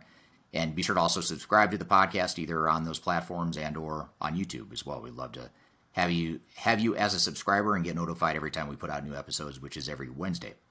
So we just had Megan and James from Stopwatch on the show, Kyler, and some interesting stuff, interesting technology. It's a type of technology I wasn't very familiar with before this conversation. What were some of your thoughts from that conversation? Yeah, I had no idea, that this was an opportunity, but it makes so much sense, right? So I guess just to kind of clarify, if, say, I were a customer that chose either a best-of-breed system or an ERP system, and there was something that I didn't have the capability to do, then I would go see the Stonehenge Labs, and then they would kind of give me Stopwatch that would help showcase how I could fill those gaps. Is that kind of how it works? Yeah, it could be that you're doing that as part of as some sort of broader technological change. But what's interesting about their technology and other technologies out there as well that are totally different and do different things than what Stopwatch does is there's all these other technologies out there that you could be using just to optimize what you already have. And I think a lot of companies forget that there might be more fundamental, more basic, lower cost, higher ROI types of solutions and options out there. But we get so enamored by this whole idea that, hey, we need to replace all of our systems, or we need to do a massive rip out and replace of our current systems. And like we talked about earlier in the show, some companies just aren't cut out for that. Some of them don't have the resources. Some don't have the bandwidth. Some don't have the tolerance. Some don't have the capital budgets, whatever. There's a lot of reasons why you shouldn't do a full-blown digital transformation. Even if it means you're just punting the problem down the road 2, 3, or 5 years, that's okay. That is not the end of the world, despite what software vendors that want to sell you software might tell you. So I think that's the key, is just to look at, first of all, are there solutions like that out there that might help get me more out of my current systems? Or, to your point, are there multiple systems that I might need to help me get to where I want to go and accomplish my goals? Yeah, that's so cool. That's such a neat model. So basically, a business could go and they could basically assess, these are your processes right now, or specifically on the data side, this is your data right now, and how do you kind of clean that up, manage it, optimize it, as opposed to recommend maybe a new system. Yeah. I mean, a lot of times when clients hire us to help define their digital strategy, we look at multiple scenarios. You look at the full-blown, massive rip and replace scenario, which is usually your higher cost one. It may or may not be your highest benefit. That's part of the analysis. And then you look at the more incremental changes, or more the spot, the targeted focus solutions. It's probably going to be lower cost, may or may not be a higher ROI in terms of the benefit you get out of that. And then there's, some hybrids in there as well. So I think that's the key, is just really agnostically, with a clear set of eyes, without being sold to, try and figure out what do those options look like? What are my paths? What are the pros and cons of each? And really just fully assess, I like to have 3 options. I mean, and it's not just because we're called third stage, and I'm superstitious about the number 3 now, ever since starting third stage. By the way, even if an athlete is number 3 on a team, I'm always rooting for number 3, whoever it is. Or number 33, 3 or 33. I'm always cheering for them. I like it. Way to commit. Really live, breathe, Be the brand. I like it. Exactly. So anyway, but there is usually you look at 3 paths, and that's just easy to digest. Usually it gives you a good spectrum of sort of general directional paths. And then once you land on a path, then you sort of fine tune it and define all the sub branches or sub paths you might go down. But I think that agnostic, fresh view of your path forward is really important. Oh, definitely. And I love their overall concept of data. That seems to be, I especially liked when we said sparkly data, because that was a new one that I really plan to use regularly now within my digital transformation language. But it sounds like that is such a huge opportunity, especially for those smaller clients that might not have data management assets or support, because so many times we tell clients in the beginning, you need to make sure your data is clean, it's ready to go, or there's no point in getting another system. And so many times you think like, well, how am I supposed to do that? And I think a partner like this would be a great opportunity to kind of learn more about what that means for your overall data management strategies before something like a huge migration, or even understanding from your data what is my business opportunities and what are some strategies I can build out of this information that I never really had access or was in a consumable manner before. So I thought that was a really well said on their side. Yeah, because you want to have a clear vision of what you're going to do with the data, before you migrate it or figure out, spend all this time and money and effort cleansing it, and mapping it, and moving it over. A lot of times companies just sort of go through the motions of, well, I've got to bring my data over, so I'm just going to do it. Sometimes maybe you don't need that data. I don't know. It depends on what you're going to do with it. Or you have no idea what it says, and there could be an opportunity or a story to tell within that information that you've just never really massaged it into an area in which you understand what it means. And I think that can be overwhelming, especially for our small to mid-sized tier, and just not having that analyst support. So I hope we learn more about their journey as they're still, a newer, smaller company, and, excited for that kind of fresh perspective and identification of an area within our industry that I had no idea existed. Yeah, it's pretty cool stuff. And it's a good reminder that there's a lot of nooks and crannies and different rabbit holes you can go down with technology. And I was calling it alternative technology. You were kind of referring to as niche, before as we were prepping for this episode. But I think either way, that's the way to think of it. Is that there are these little niche areas that can create a huge amount of value that oftentimes we forget about. And so what we end up doing oftentimes is we end up spending all this money on the other stuff that doesn't add a lot of business value, like your GL and accounts payable and AR. Okay, if I have to spend X amount of money, am I really saving much money there, or am I just doing it because I'm enamored by this whole concept of a big ERP system that ties everything together? If there's business value there, certainly do it. And if you can prove there's business value, then do it. But a lot of times companies forget there's also these other little areas that more often than not, they deliver more value dollar for dollar than a big, messy ERP implementation. Yeah. So, and what's the worst that's going to happen is you're going to figure out that you need an actual ERP system, going through these less cost scenarios, I feel like is due diligence to seeing, what actual project do you need as a business leader. Yeah. Yeah. Especially on these customer facing technologies or things that affect your customer experience or your ability to sell more. I mean, that's the stuff that drives revenue. It drives the customer loyalty and all the stuff that presumably makes your business successful. So if you can get that value faster, you can always go back later and put in a new ERP system. So those are just some of the things to think about for sure. But that is good stuff. So that's a good conversation. So we're going to shift gears quite a bit, actually. In the next segment, we're going to move from sort of this alternative niche technology aspect of digital transformation, and we're going to bring it up a level now, back at the big picture, looking at private equity owned firms, and in particular, high growth, mid-sized organizations. Even if you're not private equity owned, or if you're not part of a private equity firm, there's still a lot of good lessons to be learned in this conversation we're going to have here after the break with Stuart Robb, who's our Vice President of Third Stage in the UK. He handles all of our European clients and our European team. So we're going to take a quick break, and we'll be right back with more Transformation Ground Control.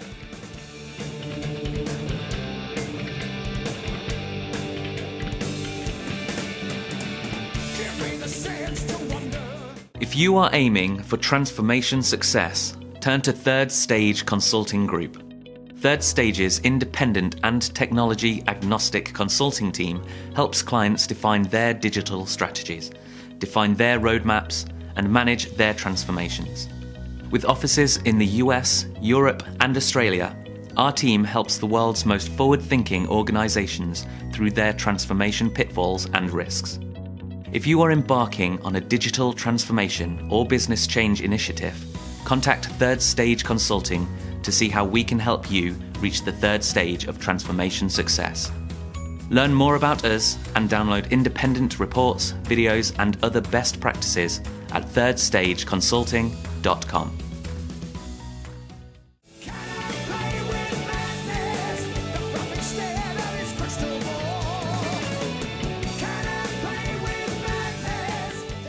Welcome back to Transformation Ground Control. My name is Eric Kimberling here with Kyler Cheatham. New episodes every Wednesday on all the podcast platforms, whether it's YouTube or any of the audio platforms. And I'm excited for our next guest, Stuart Robb, who's been on our show a couple times now, right, Kyler? It's 2 or 3 times maybe he's been on this podcast. Oh, yeah. He's a regular. He's a regular on the Third Stage YouTube channel. He's become somewhat of a YouTube sensation of sorts. And excited to have him on the show here today to talk about something he's very passionate about, which is private equity and digital transformation within high growth and private equity types of organizations. So with that being said, Stuart, welcome to the show. Okay, thank you, Eric. So just real quickly, before we set up the context a little bit more as far as this topic around PE, private equity and digital transformations, maybe just tell us a little bit about yourself, Stuart. You're part of the Third Stage team, but maybe tell us what you do now and a little bit about your background. Yeah, sure. So my name's Stuart Robb. I'm Vice President of Third Stage European Practice.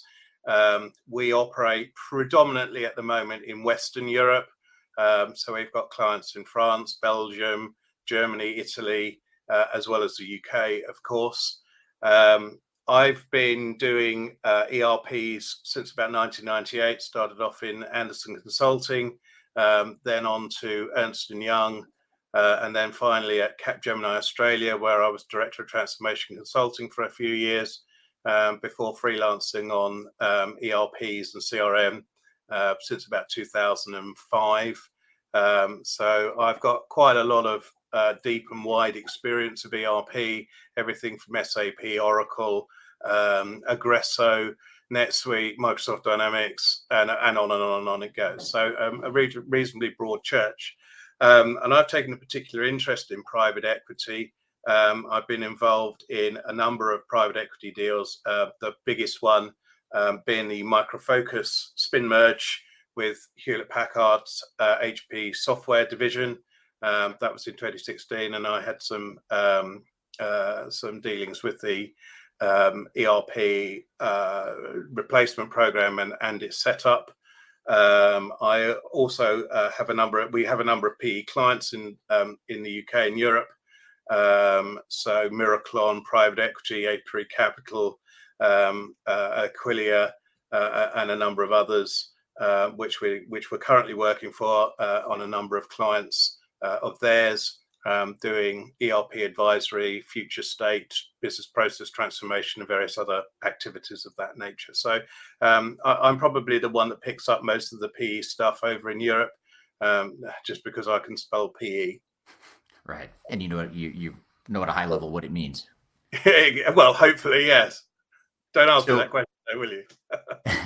So I guess it may sound like an overly basic question, but maybe just to start, just tell us what is private equity. I mean, maybe help us understand what private equity is and how it entails. Yeah, certainly. I mean, the difference between private equity and a public company is that the equity shares are owned by private shareholders, and they will either own a majority or minority stock, usually a majority stock in a particular company, and they may have bought that company, which has been spun out of a division of a larger firm.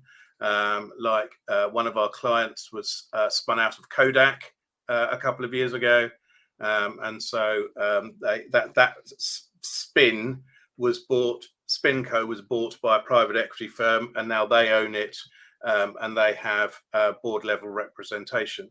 So basically, it's private financing, and usually the financing that the private equity firms arrange is funds that are provided by pension funds or banks or whatever, and they will make a private investment in a company, and then they will seek to gain a return on investment, both through improving the profitability of the company, and in some cases where it's not quite so good, is by selling off the assets or selling and leasing back the assets, or drawing down on the pension, overfunded pension schemes, in order to get a return on investment. And so, there was a recent case where Debenhams had gone into private equity, and all of their real estate assets that they'd owned for 100 years were sold and leased back. And now, of course, Debenhams is, I think it's actually in administration. So there are some bad PE firms. There are some good PE firms. We try to work with the good PE firms, but not all of them are good. Right. So before we get into this whole digital transformation discussion that we're going to get to here in a second, taking your response there one step further. So PE firm has money to spend, and they're going to invest it in a company, and they want to get some sort of return on that investment, and they want to maximize value, grow the company, all that good stuff. Just in general, how would you summarize how a PE firm typically gets involved in the day-to-day operations of the acquisition company that they're involved with? It depends. My experience is that PE firms tend to be more active on the board than a PLC company, which may have its own board of directors. But those board of directors usually are fairly hands-off, whereas a PE firm will be much more directive.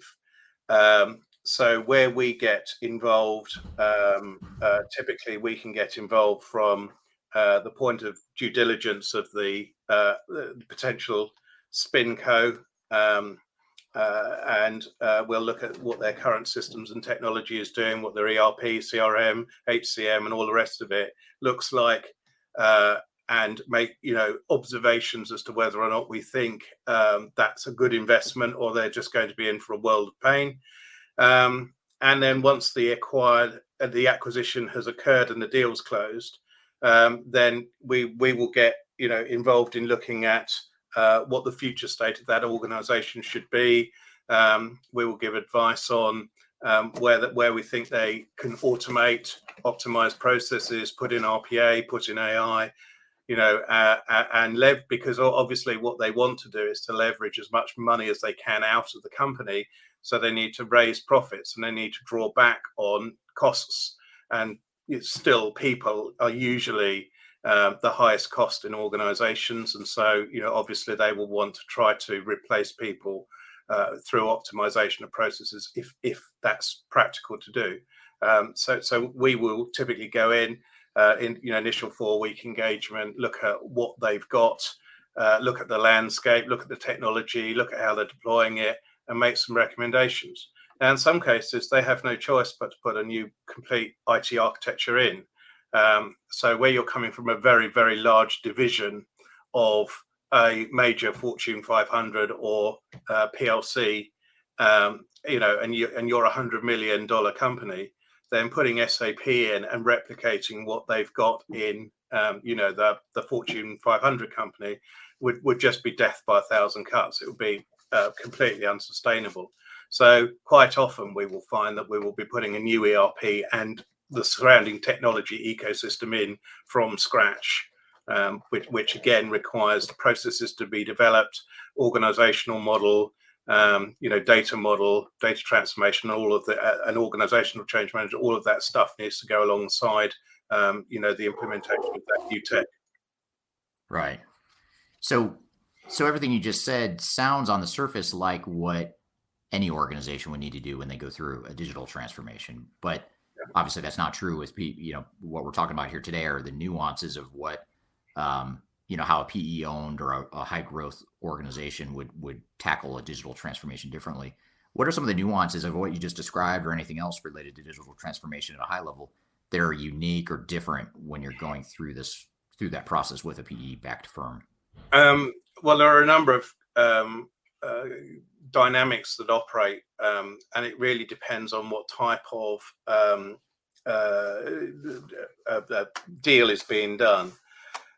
So if we take an example of the deal where we've got a SpinCo from a large division, what's usual is you'll get something called a transitional service arrangement, a TSA, and that'll be a contract between the new entity, the SpinCo, and the old parent to provide IT services for a period of time, whilst the new co, the SpinCo, gets its IT infrastructure and its ERPs and all of that in place. Now, quite often, those TSAs have traditionally been put in place for 12 months. And 12 months is just not enough time to start from scratch and get an ERP up and running, which is why a lot of the ERPs that have been put into SpinCos are such a total and utter complete disaster. And so I've been working certainly with our clients to make sure that there is a longer window, typically 18 to 24 months, to get the ERP in and to get the data transferred. But there are a load of other gotchas, like in one contract, the parent company thought that what they'd agreed was to only transfer all of the data to the SpinCo once. And that's obviously useless, because you need to analyze the data, but you need the data at nearest possible go live. And so having it just once was bonkers, and it couldn't be done. So if you get in early and you're getting in on the due diligence side, you can influence where the lawyers are going with this and get much better terms. If you come in too late after the deal's already done and the lawyers have already walked away, then you end up usually with a whole pile of problems that you end up having to try and unpick and solve as you go. So those are the typical kind of nuances that are specific to private equity. Now, I've been talking a lot about SpinCos, but also there's the other kind of private equity, which is where they're funding startups. And we get, in London particularly, we've been funding a huge volume of tech startups over the past 2 years. And what we're seeing now is an increase in the number of tech startups that are outgrowing their instances of Xero and spreadsheets and now needing more sophisticated ERP. So that's also driving change in the marketplace. And so we've now got kind of two angles on this. One is the more traditional spin or SpinCo or spin merge or clone and go, whereas the ones that we're seeing more of just recently are the tech firms that are starting to outgrow the QuickBooks and the Xero that they put in place when they started. All right, thanks, Stuart. This is good stuff. I'll be back with more questions when we return for Transformation Ground Control. On the day I was born. If you are aiming for transformation success, turn to Third Stage Consulting Group. Third Stage's independent and technology agnostic consulting team helps clients define their digital strategies, define their roadmaps, and manage their transformations. With offices in the US, Europe, and Australia, our team helps the world's most forward-thinking organizations through their transformation pitfalls and risks. If you are embarking on a digital transformation or business change initiative, contact Third Stage Consulting to see how we can help you reach the third stage of transformation success. Learn more about us and download independent reports, videos, and other best practices at thirdstage-consulting.com.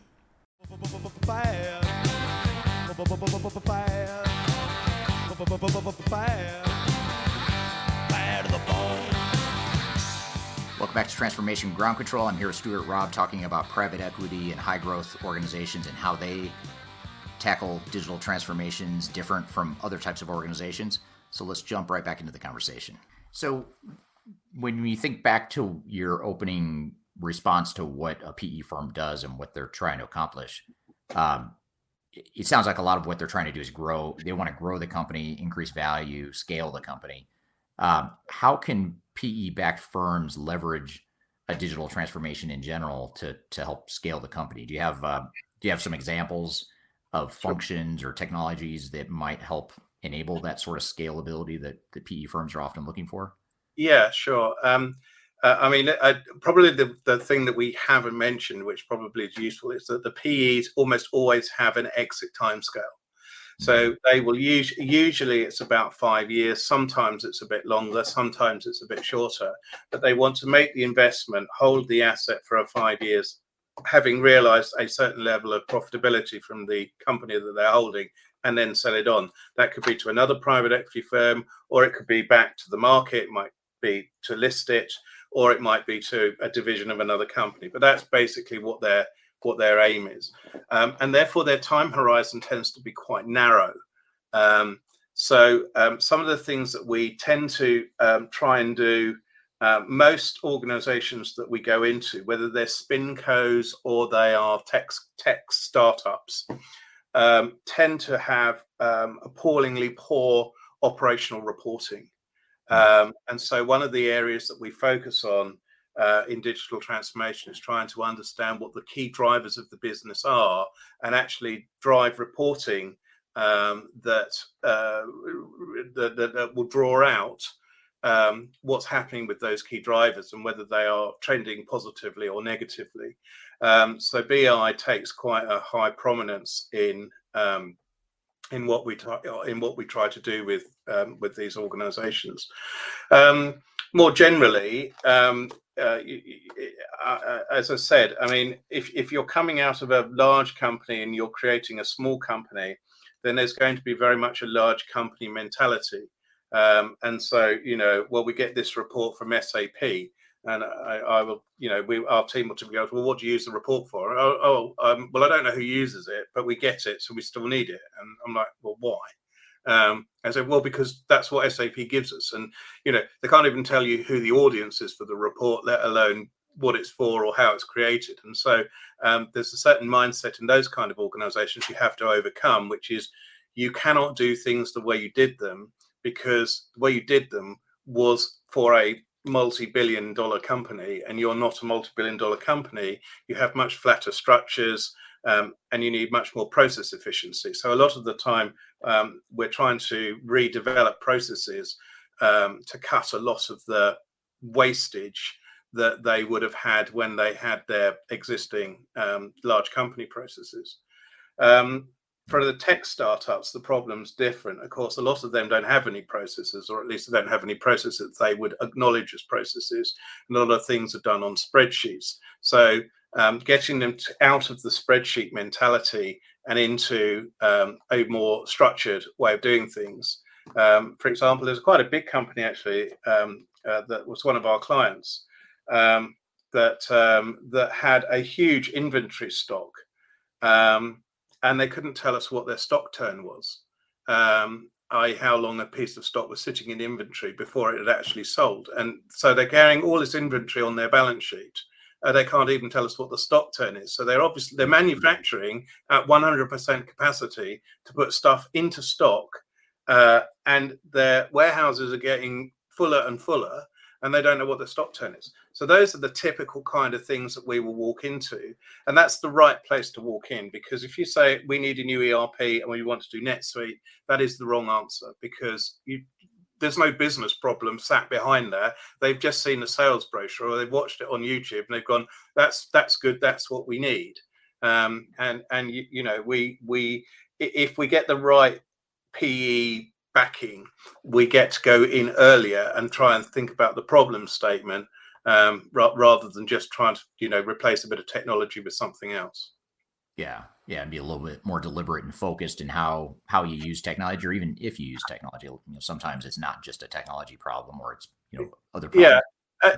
And to set up an infrastructure from scratch is a lot of money. I mean, it will be a significant chunk of money out of the transitional budget that the PE will have set aside. And so you're absolutely right to say that not every problem is a nail that needs to be solved by a hammer. And so having some different tools, if their particular problem is high volume of invoices and poor poor day sales outstanding, then actually a piece of focus technology like Rimilia or I was going to say Blackline, who just took over Rimilia, of course, or HighRadius or Carivo, one of those products is going to be much more effective for them than putting in a whole new ERP, which probably isn't going to do a great deal more for them than the ERP they've already got. Right. Yeah. Now we have a question that's semi-related to what you were talking about a moment ago, related to both ERP and reporting in general. But I'll start with the first question. This is from Sam Graham on Crowdcast. Welcome back to the live stream, Sam. Sam's a regular guest on the show, or a attendee of the show. But the question he has is, can a company be successful and sustainable without a good ERP system? That's the first part, and then I want to get to the second question as well. It can be good and sustainable, but it can't be efficient, and it can't maximize its return on investment to its shareholders. And this goes back to something I said earlier. Technology isn't always the answer to everything. So one of our clients is a publishing firm, it's a multinational publishing firm. And it has, and we've done a finance transformation for them, and it has an ERP, and it's fairly old, but it does what it says on the tin, right? It produces the accounts, it handles AP and AR, but it doesn't do it very well, and it doesn't handle reconciliations really very well at all. So again, in line with what I was suggesting about that other company, we ran a project for them to put HighRadius in to improve the accounts receivable. We ran a project to put Proactis in to improve the accounts payable. We put in Blackline to improve the reconciliation and the period end close process. We did a lot with them with Power BI on reporting, and getting much more towards driver-based rolling forecasting, rather than the traditional, static annualized reports that says we did this month last year and we're doing that this month this year. What does that tell us? Well, actually, it doesn't tell you very much at all, to be honest with you. So the whole idea of zero budgeting, they've moved away from. And we put an EPM tool. We didn't put it in. We helped manage the process of getting an EPM tool in for them to enable them to do DBRF. So can a company be successful and sustainable without a good ERP? Yes, because an ERP in of itself doesn't actually provide any business value. It's the improvements to DSO, improvements to DPO, higher accuracy in invoice processing, better movement of data, better reporting, better, shorter period end close, and all of those things. Those are the things that add value. The ERP could be the thing that facilitates that, but it could equally be a bunch of different products, as in this instance, which can just be bolted on the front without causing too much disruption, and actually turned out to be cheaper. Interesting. Yeah. You have to look at that cost benefit, risk reward of a big, massive ERP system versus more focused point solutions like you're talking about with HighRadius and some of these other EPM technologies. Yeah. Second follow up here from Sam. And by the way, if anyone else has questions that's watching this live, we're all open. We're all ears as it relates to that. So feel free to drop those questions you might have in the chat on whichever platform you're watching on here. But the second part of Sam's question is, if reporting is so bad for some of these organizations, is that a sign that management needs to be replaced, or is that a technology issue, or is it both? What a very good question.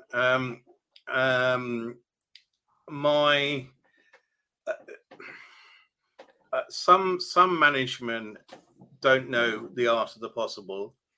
Some managers are turnaround specialists, and therefore they will go in and turn a company around, but they are not long-term management, and therefore won't be focused on long-term operational or strategic, reporting.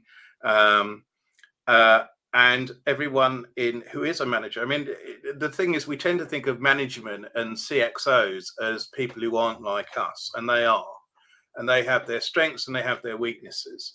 Now, I know that if I can get the DSO down, then I free up then I improve our net free cash position, and I improve our low cash point, and therefore if we have banking covenants, then I relieve pressure on banking covenants, and so there's loads and loads of happy upsides.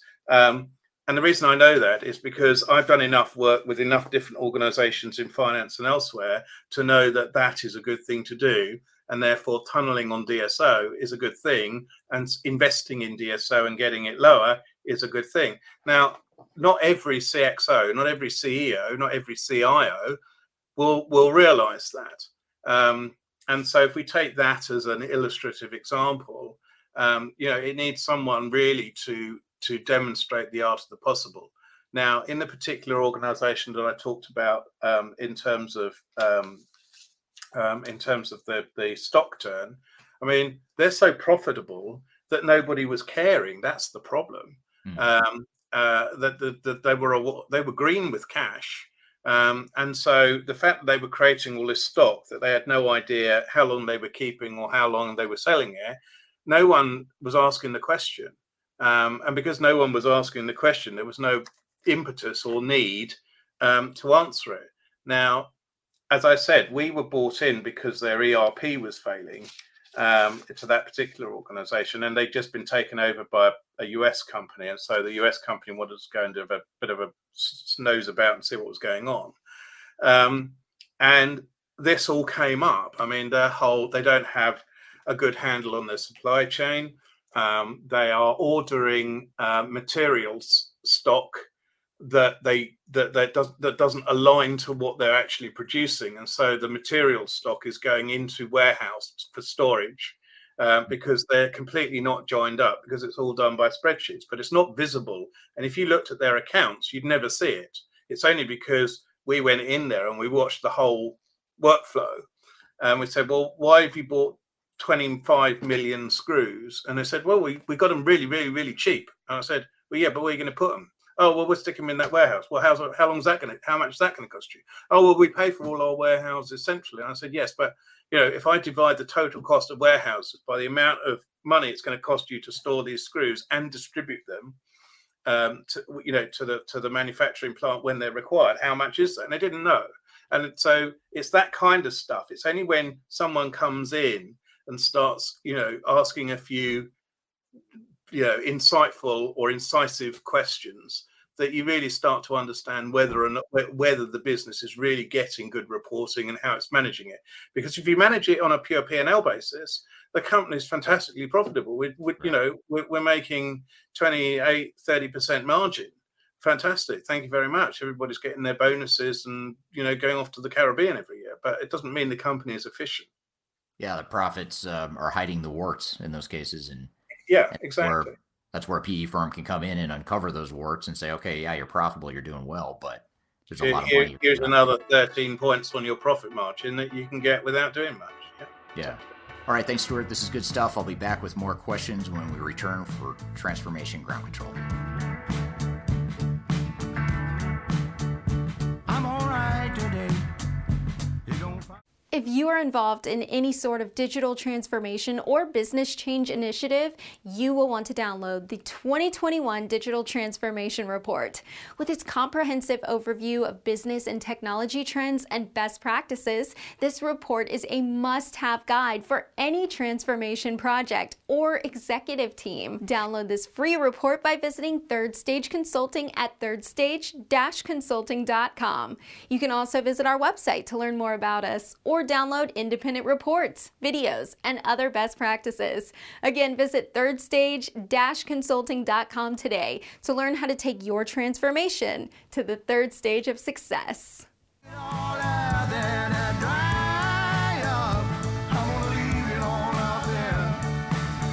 Welcome back to Transformation Ground Control. I'm here with Stuart Robb talking about private equity and high growth organizations and how they tackle digital transformations different from other types of organizations. So let's jump right back into the conversation. And I suspect a lot of companies, not just PE owned companies, but more mature, larger organizations, smaller organizations, I imagine, whether the publicly traded, private, public sector, private sector, whatever it is, a lot of companies have that same problem. It's not Yeah, I mean, as I said, companies are a set of individuals who are all thrust together towards one theoretical common purpose. And the board of directors is no different. And each board will have its strengths and weaknesses. Each CEO, CFO, CIO will have their own particular focus, their own particular war stories, and their own particular experience. And that's not to say that I think that any organization is necessarily any better than any other. They're just different. And so, the drivers that drive different businesses, pretty much is down to how the people are rewarded, in terms of how they behave. Right. Yeah. Yeah. And you were talking earlier about the implementation. What did you call it? The exit time scale. How long the PE firm wants to get out, basically. And that tends to put a lot of pressure on the implementation timeline as well as the cost. So how do PE firms, maybe start off by describing the tension that creates, the tension between being aggressive with time and cost, but also recognizing that there's a way to do it right. And if you are too aggressive on time and cost, that can actually diminish value. Maybe help us understand that dynamic and how PE-backed firms can be better suited to navigate that trade-off. I mean, when I started dealing with PE firms, and we kind of first started to engage with them, although I came, with a lot of personal experience and credibility, I was seen as fairly low up the food chain, and therefore, if I was to say, in fact, at the Micro Focus deal, they were trying to implement 385 interfaces from design to fully tested and implemented in 11 months. And I said, that's more than one a day. You cannot possibly do it at that speed. It was just going to be a total and utter fiasco. And it was. Happily, I had long since bailed the sinking ship before it happened, and they decided to run it out of Palo Alto, which was fine. And I'd just had a new family, so I didn't want to go to Palo Alto anyway. So that gave me a good excuse to go. But yeah, that experience, there was no way that I had sufficient clout or excuse me, it's gone a bit. There we go. No way I had sufficient clout, to make the point and make it stick. I think what's happened now is because I have much more experience of private equity than I did then, and I have much more credibility because I've been dealing with quite a number of people in private equity, and I've kind of got to know how they think. It's been easier for me to make the case to say that you are not leaving yourself enough time, and to produce some case studies where it's all gone horribly wrong, Micro Focus being one of them, that says, don't do this. And by and large, after a bit of horse trading, they accept my decision, because actually the cost of the TSA, although it can be significant, is a hell of a lot cheaper than a complete balls up of an ERP and then having to start again from scratch, or try and use a hobbled system for 9 months while you try and fix all the problems. And that case is fairly easy to make. And as I said, we presented now to a couple of private equity firms, just on the subject of, get involved at the due diligence stage. Don't wait until the deal's closed to understand what you're getting yourself into. Don't listen to the tier one firms like EY or PwC, because they'll just tell you what you want to hear, because they ain't going to be around when it comes to actually implementing it. That message has got some traction, and we're going to continue to try to pursue that in the market, to make sure that message is heard louder. But it's like all things, it's more haste, less speed, right?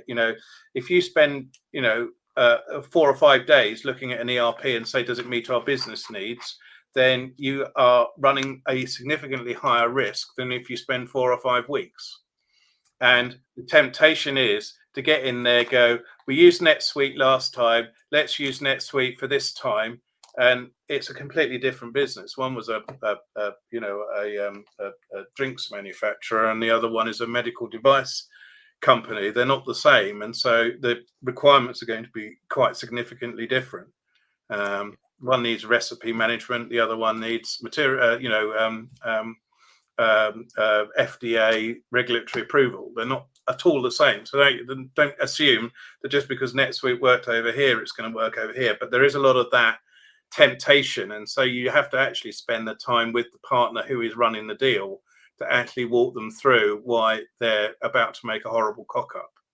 Right. Yeah, and you actually, as you were talking, that reminded me of a podcast interview we had on this show back in episode, it was either episode 2 or 3, is one of the very early episodes of Transformation Ground Control. And we had the CFO of Jane's Defense Weekly on. James Hayward. Yeah, James Hayward. Yeah, and it was a really good discussion, awesome interview. If you haven't, those of you listening, if you haven't had a chance, go back and listen to either episode. I think it's either 2 or 3 of Transformation Ground Control, and James Hayward is a really good guest, but he was the CFO. And one of the things he talked about in that interview, I still remember very clearly, he was talking about how, they were in a PE type situation, a high growth situation, and they were on an aggressive timeline where I think they had it was around 12 months. They had about 12 months to do the full. Well, originally it was 6, and I petitioned very, very hard to get it pushed out to a year. Right. Because they said they wanted in 6 months, and I said it's just not possible to happen for a company that size. Yeah. Yeah. And he talked about, though, the importance of, to go at that speed, even 12 months, that's aggressive. It's doable. 6 months is, I agree, not doable. But since this is a client of ours and you are closely with him and with that organization, maybe you could help us understand in that case study or that example. He talked about how they spent about half the time on planning and just getting prepared for the implementation, but they spent a very high. Yes. Yeah. Yes, that's exactly right.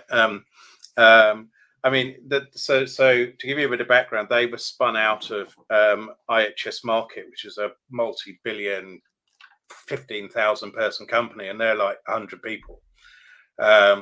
And so, again, the original assumption was, well, let's clone their SAP instance and run SAP. And I'm like, you can't possibly run SAP for a company with 100 people.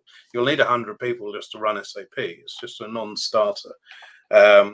And the SAP that they had was very old and out of date anyway, and it would have just been a horrible nightmare. So we short-circuited a bit because I'd already done some work for another client about functional fit for NetSuite in publishing. So I was fortunate enough to have already got a reasonably good understanding of whether NetSuite would work or not. And the other thing was that I'd actually also found a systems integrator who I thought would be perfect to do the job. So I actually walked into that situation probably a lot further forward than some of the others, where I've gone in and I've had to look and understand the business before I'm starting to try to work out what their direction and strategy should be. That said, I mean, we did go in, we did do a number of workshops which defined the operating model. We didn't worry about the technology, but how many people are we going to need? How many AR people are we going to need? Where should they be? How many people for tax? How are we going to do FP&A? We started there, and what we did was they started building their organization and their processes and their policies and procedures, whilst we were still looking at the technology and making sure that it would functionally fit. So we started off with the standard process taxonomy, and we talked quite a high level about how we thought it should work. And then the place that we really had to deep dive was subscription revenue, because theirs was a subscription business. And at that time, NetSuite didn't have a subscription billing module. And we were a bit lucky because NetSuite were releasing a subscription billing module in the time scale that we were going to go live with this thing. And we had to take a bit of a punt as to whether or not we believed this subscription module was actually going to work or not. And ordinarily, I'd say never ever take version 1 of a product, but in this instance, we didn't really have an awful lot of choice. So this parallel track of activity. Now, bear in mind, they didn't actually have any finance function at all. There was no finance function inherited from IHS Markit. They had to recruit them all. So they were recruiting people into the business that knew nothing about the business, which in itself was difficult because the SI wanted requirements and wanted to know how things should be set up, and there was no one to ask. In addition, we got a data dump from SAP, which was literally a dump of data. Even the columns didn't mean anything. And so there was a lot of time that we had to spend working out what that data was, how it all connected together in terms of its referential integrity, what data out of that dump we actually needed, and what was basically just rubbish that we didn't need. So yes, I mean, about 6 months of planning. I think that's about right. I think actually we started in well, I think the deal closed in January. I think we were on it just before we got involved in December on some of the due diligence stuff and the approach. And I think we actually started coding the solution, effectively configuring NetSuite in towards the end of May. But by that time, everyone had become really ultra familiar with what was required. And so, you know, the data, the OCM, the building of the team, all of that was all able to happen pretty much simultaneously. And we managed to get it over the line. It was not the easiest of things to get it over the line. There was lots and lots of weekend working and lots of extended hours. So, you know, was 12 months enough? If we'd been doing an 8-hour day, the answer would have been no. The fact that we were doing sort of 7 days a week on a 2-rotation shift, the answer was yes. Yeah. And I think that what's interesting about that whole case study or that example is that it runs counterintuitive to what our natural instincts are oftentimes. Our natural instincts are, I've got 12 months, I better start doing something now. I better get NetSuite in here. I'll start configuring it or whatever the technology is. Yeah, and I mean, you know, we didn't even have a chart of accounts when we started. And I said, you know, get it wrong now, it'll be wrong forever. So think it through really carefully. And I think, you know, that I think that the thing is, James and I had worked together on a number of other engagements before. I've known James for years. Because he knew the way I worked and because he understood the process that I went through, he was much more willing to carry the method and the thinking through than I think someone who hadn't experienced the sort of third stage way of doing it, whose natural reaction is get the product in, start configuring it straight away.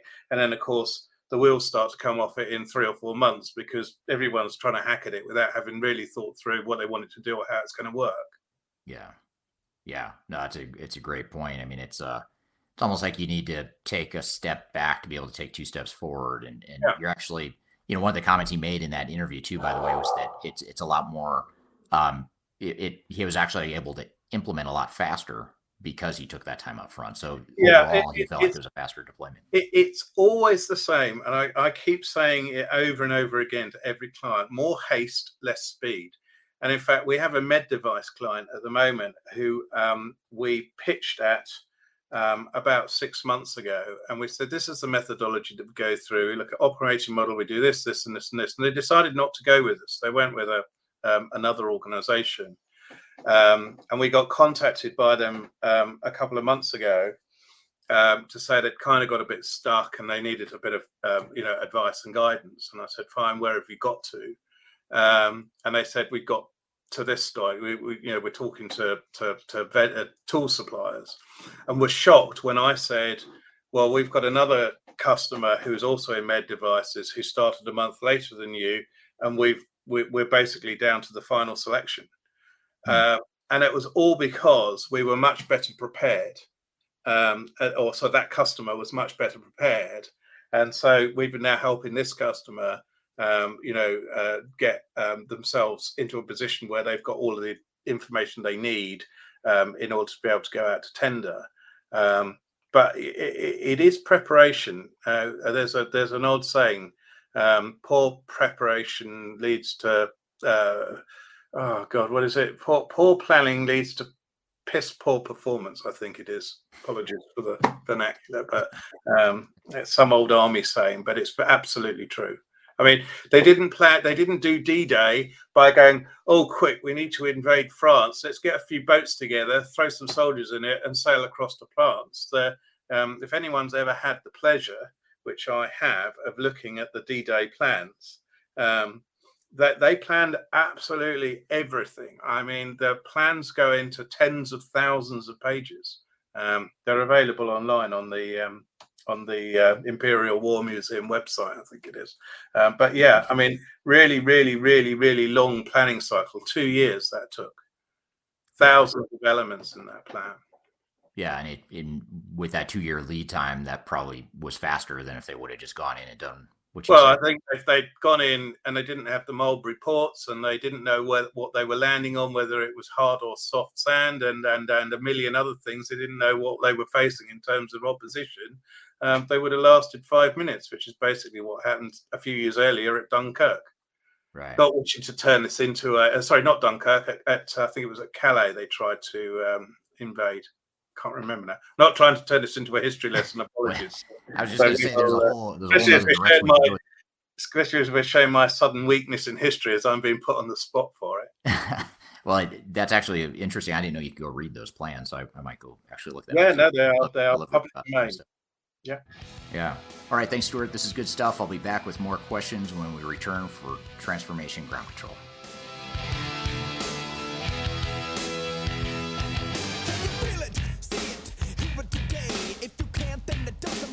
If you are aiming for transformation success, turn to Third Stage Consulting Group.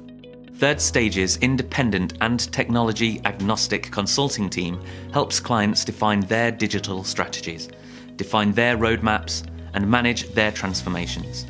With offices in the US, Europe, and Australia, our team helps the world's most forward-thinking organizations through their transformation pitfalls and risks.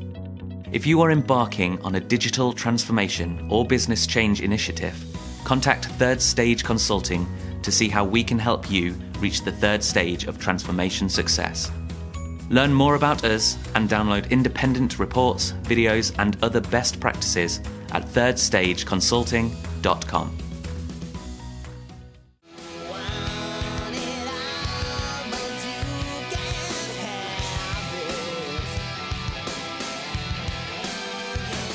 Welcome back to Transformation Ground Control. I'm here with Stuart Robb talking about private equity and high growth organizations and how they tackle digital transformations different from other types of organizations. So let's jump right back into the conversation. So I think you may have already, you've already uncovered one thing or one potential response to this question already, but it's about the blind spots that PE firms have, or some of the risks or pitfalls that PE-backed firms are more likely to fall into. And I think we've touched on one, which is that whole the time pressure, and cutting too many corners or cutting the wrong corners as part of that time pressure can be one common challenge or pitfall. What are some of the other pitfalls that you see that are more common or unique to PE-backed firms with transformation? It's very interesting. I mean, every PE firm has a slightly different dynamic. One of the more interesting aspects I've found is that because the PE firms tend to be much more active in the board, there's a much finer line between what a PE firm wants to happen in terms of directing a company what they want, and the executive directors who are actually accountable for it. So in good corporate governance, while this keeps going out of focus, in good corporate governance, it would ordinarily be the executives that are making the final say and carrying the final can. But in PE-backed companies, I found that the PE representatives on the board tend to be much more, or can be much more directive, which can lead to a, I don't know why this isn't working. Apologies. It's all right. It's got that indie movie feel to it when you're out of focus. Yeah, okay. No, I give up. But yeah, they're much more directive, and that can lead to some conflicts of opinion about what should happen and how it should be done between the board and the PE firm. And so when we're dealing with PE, particularly, we have to be mindful that it's not only the PE firm that we're reporting to, we're also reporting to the company for whom is actually the work is being done. And so we have to have an equally good relationship with the CXOs and the executive suite as we do as the PE contacts, and take all views into account. Now, ordinarily, we wouldn't care really who was on the board in a normal company. We would just talk to the CFO or the CXO or CIO, CEO, whoever it was, and then we'd get on with it.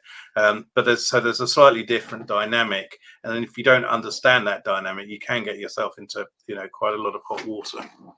Yeah. Now, what about the rapid pace of change? You sort of alluded to the what was the example you gave about companies that just don't have reporting or visibility into their inventory. You were talking about the inventory stockpiling and imposing some sort of massive change, any sort of massive change and fast change to an organization creates a lot of change management pressure and that sort of thing.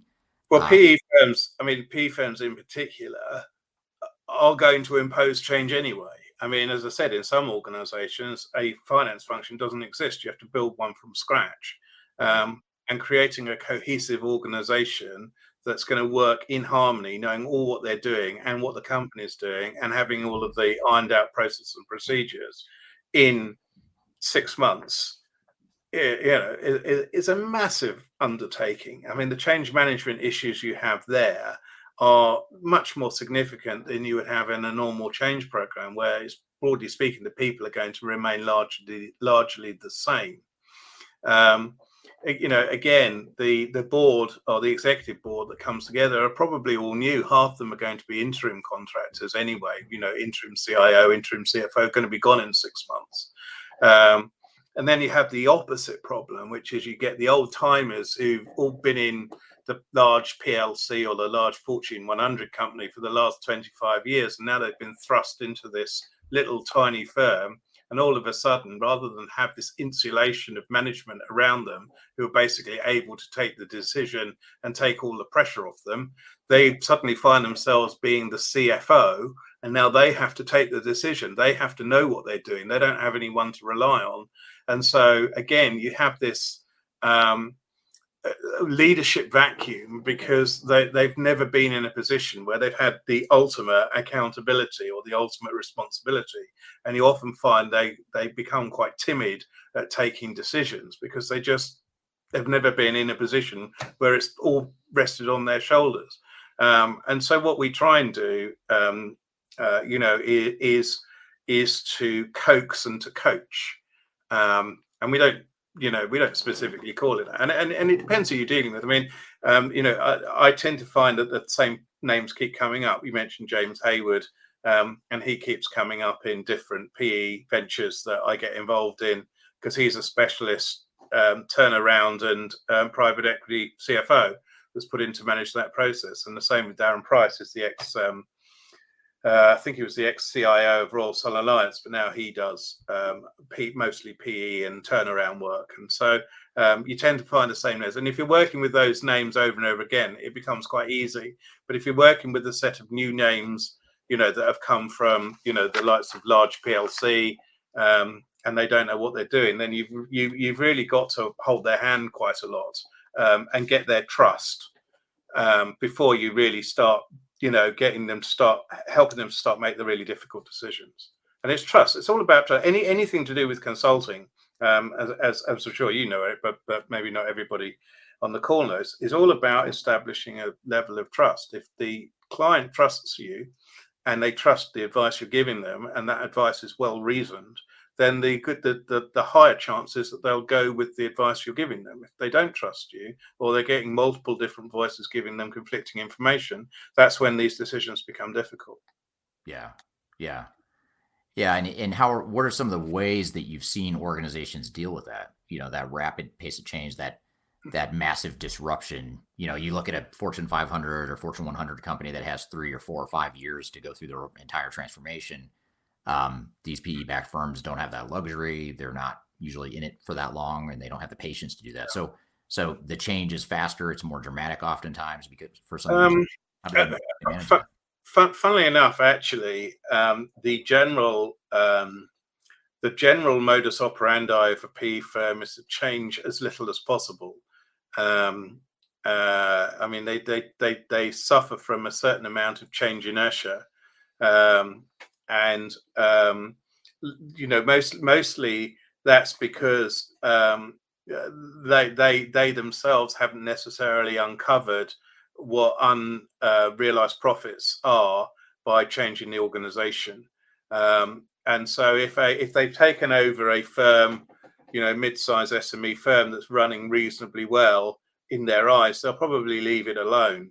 And it's only when some critical tipping point happens, for example, that tipping point could be the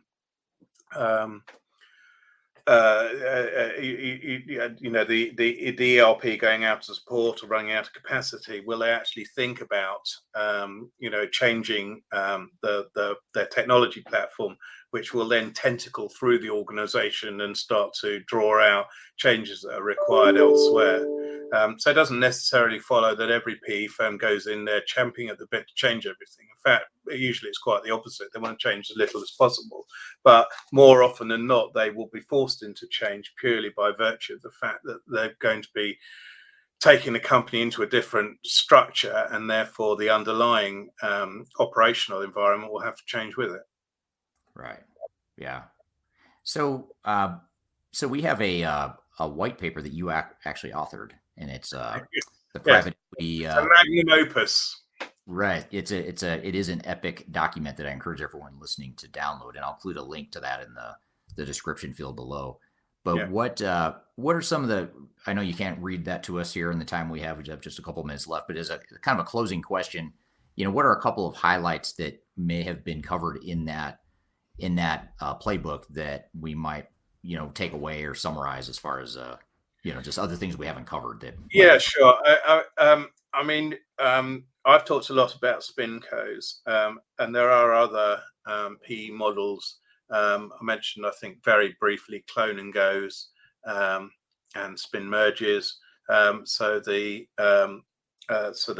document talks about some of those differences and what they mean and how you might look at those. The other thing the document explores as well is how to assess, certainly in due diligence, how good a acquisition target is in terms of its infrastructure and its ability to provide reporting, and gives you a reasonably good understanding of what you're going to be facing into when you actually get this company on your books. We talk a little bit as well about how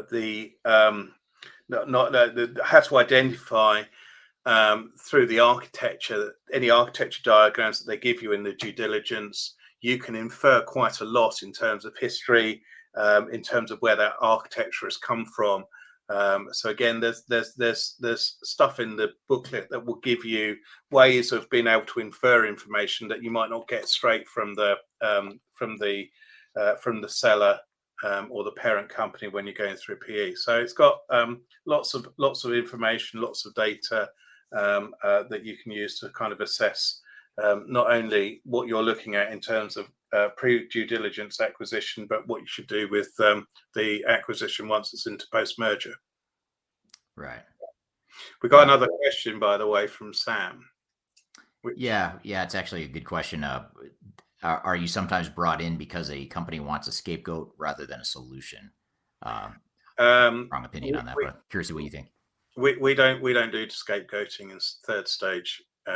Our contractual terms and conditions mean that we can't possibly be scapegoated for anything. I mean, just to be clear on that, I mean, I'm being obviously slightly facile, but we advise, we don't decide. Yeah, we're like the civil service. You know, the minister decides, the civil servants don't decide. So if a board decides to do it on a course of action, then we accept their decision, even if we don't necessarily completely agree with it. But it's their decision and it's theirs to live with. We are only the advisors. And if it's the wrong decision, well, then, you know, that there is a collective board responsibility that they have to face into. I would like to say, and I think I can say in almost all cases, that all of the advice that we have given has been best advice that we felt would be the best for the companies concerned. Not all of the decisions that the organizations have taken have followed that advice, and some of those decisions have proven to be fine, but that doesn't necessarily invalidate the advice that we gave. And some of them have proven not to be fine. And, you know, we don't really want to put up a banner that you can see from Mars saying, "I told you so," but we do resist doing that.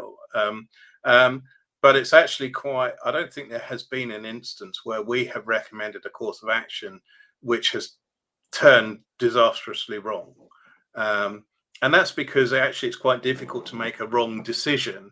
It's about how you implement it and whether you have the structure and the management actually to make it work. I mean, it's never come across a situation where we said, yes, we think NetSuite's the right solution for you, or Infor M3 is the right solution for you, and it's turned out to be total pants. Usually it's simply because the implementation has just not been handled effectively. Yeah. I'd say the bigger challenge that we have is that we get hired to tell, or the clients expect us at times to tell them what they want to hear, not necessarily what they need to hear. Yeah. Well, if you want a consultancy to come and tell you what you want to hear as opposed to what you need to hear, you can go and buy a Parrot because they're a lot cheaper. Right. That's a great point. Save a lot of money and time. All right. Thanks, Stuart. Thanks for being here today. Really appreciate having you on the show as always. And as always, you've also given us a lot to think about and a couple things to debrief on and unpack a bit more. So when we come back from a quick break, Kyler and I are going to talk about some of the lessons that we talked about and some of the follow-up items we have. So we'll be right back with more Transformation Ground Control.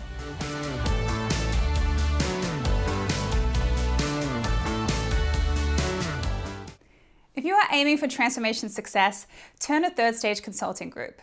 Third Stage's independent and technology agnostic consulting team helps clients define their digital strategies, define their roadmaps, and manage their transformations. With offices in the US, Europe, and Australia, our team helps the world's most forward-thinking organizations through their transformation pitfalls and risks. If you are embarking on a digital transformation or business change initiative, contact Third Stage Consulting to see how we can help you reach the third stage of transformation success. Learn more about us and download independent reports, videos, and other best practices at thirdstage-consulting.com.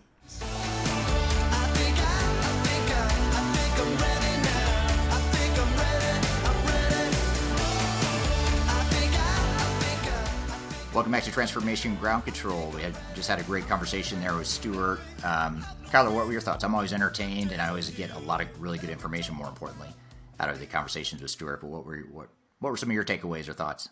Yeah, absolutely. I mean, lots to unpack here, for sure. I think there's a lot of really good best practices. I kind of wanted to start from the beginning and get a better understanding from you guys that have worked with either mergers and acquisitions or private equity firms or capital raising companies, those types of things. How do you define a future state in knowing that that's such an important piece, as we talked about, of the overall puzzle? If you're buying a company, do you know immediately if you're going to sell it, or what does that look like as far as understanding the overall strategy first before thinking about changes to technologies? Yeah, I mean, it's all about business value and where are we going to get the business value. Sometimes it's out of efficiency gains and having a common platform for operations or whatever the case may be. Other times it's just being able to be more nimble or respond more quickly, or other cases it might be, building a better product or service, hiring better people. There's probably some combination of all the above and other stuff we haven't even mentioned. But I think the key is to understand what that strategy is before you start worrying about technology, because it's pretty easy to end up going down a bunch of rabbit holes that aren't going to deliver that business value. And the good thing with working with private equity clients that I love doing this work for companies that are owned by private equity is because they have such a clear, they're much more likely to have a clear vision of what kind of tangible business value they want to get out of digital transformation. So they don't mess around with all the bells and whistles and expensive stuff that doesn't deliver business value. Whereas other organizations that they don't have that sort of black and white view of the world of, is there an ROI there or not, which I'm oversimplifying, but that's how a lot of these organizations think. But with PE firms, they are looking at, is it delivering value or not? So just being able to be focused in that way, I think is very helpful. And that focus starts with that clear strategy and vision of what it is you want to get out of the transformation. Gotcha. I mean, that makes a lot of sense in that they do have a roadmap that probably they did a lot of prior research on before actually acquiring the company.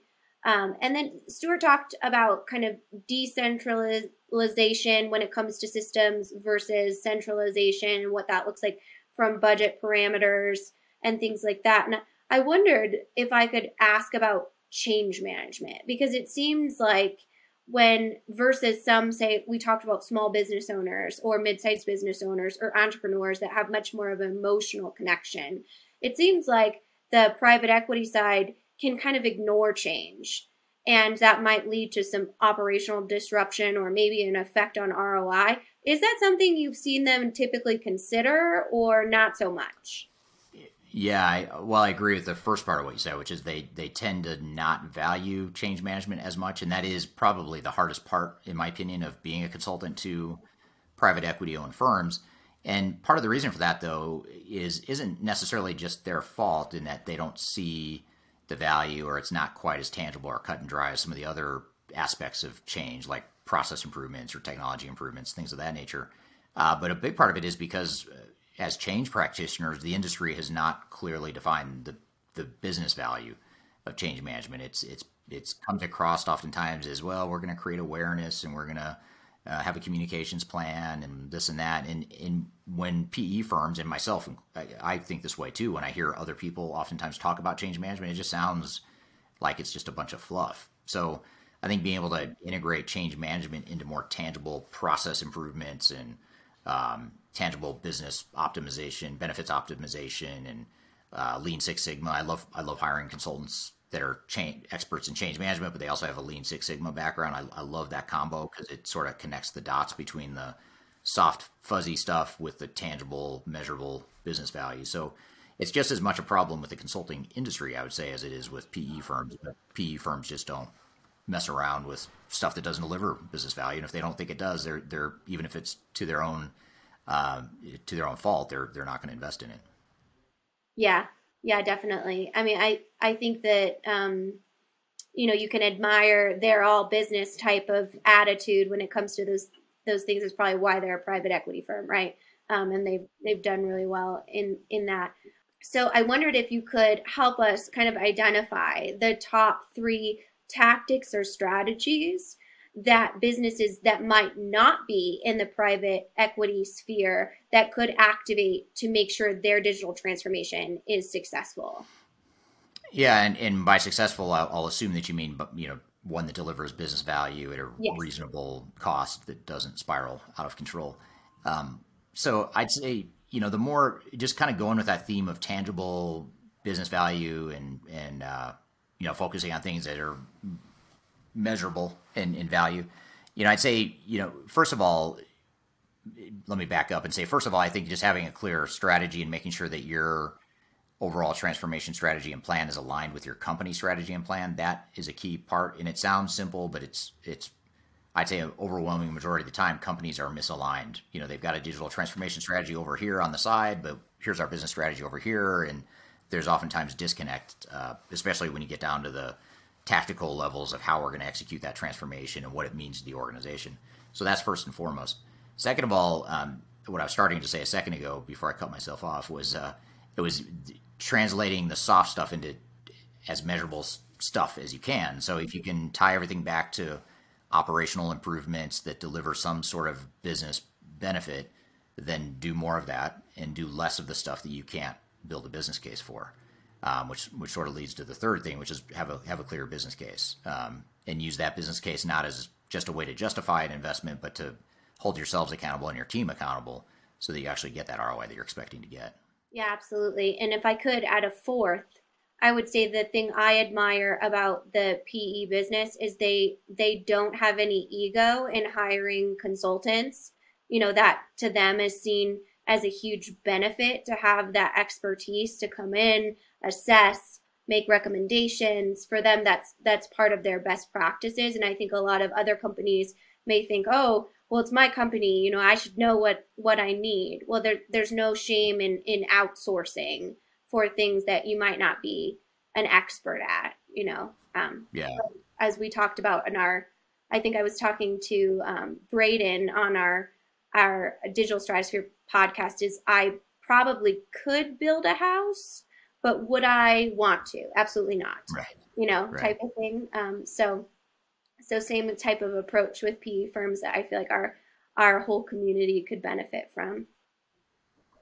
Yeah, absolutely. A lot of value there. A lot of lessons to be learned for sure. And you can always, temper some of those lessons, knowing that there's oftentimes a shorter term focus with PE firms. Whereas, if you're part of an organization that's not PE owned, or especially if you're privately held and you're on you're a mature established company, chances are you might be thinking of things a little bit longer term on the horizon than a stereotypical PE firm, who are usually looking, 3 to 5 years out, and then they want to flip it, sell it, create as much value as they can, sell it at a higher price than they paid, and make money off it. Whereas you as an executive might be thinking 10, 20 years down the road. So you do have to temper it a bit, but I think there's a healthy dose of PE type of thinking that we can inject to any digital transformation. Right. And then Stuart does have due diligence private equity playbook too on our website for any listeners, and we can link it below. But it's available for download, and it's really well done and detailed if you're looking for more information on this topic. Yeah, good point. Absolutely. Well, thanks for that. That's a good debrief and follow up on some of the points he made. And be sure to check out that white paper, and also all the other plethora of resources that we offer out on our social media platforms and on our website. So check us out on LinkedIn, YouTube, obviously, Twitter, Facebook, TikTok, Instagram, any of those platforms. You can find us pretty much anywhere. We're not on Snapchat, and we're not on MySpace, for example. I know that's pretty hot right now with all the kids, but we're not on all the platforms, but all the major ones for sure. So thanks for another great episode, Kyler. Appreciate everything you did to get us ready for this, and look forward to seeing you and the guests. Thank you, audience, for joining as well. Look forward to seeing you next week. Every Wednesday, new episodes. Be sure to check out past episodes if you've missed any of the first 37 episodes. Be sure to go back and check it out. There's a lot of good ones you may have missed that you may want to selectively listen through. So, as always, we're open to ideas. If you've got suggestions on topics or ways to make the show better, we'd love to hear your feedback. So thanks very much for joining. I hope you all have a great week, and we will see you all soon. Take care.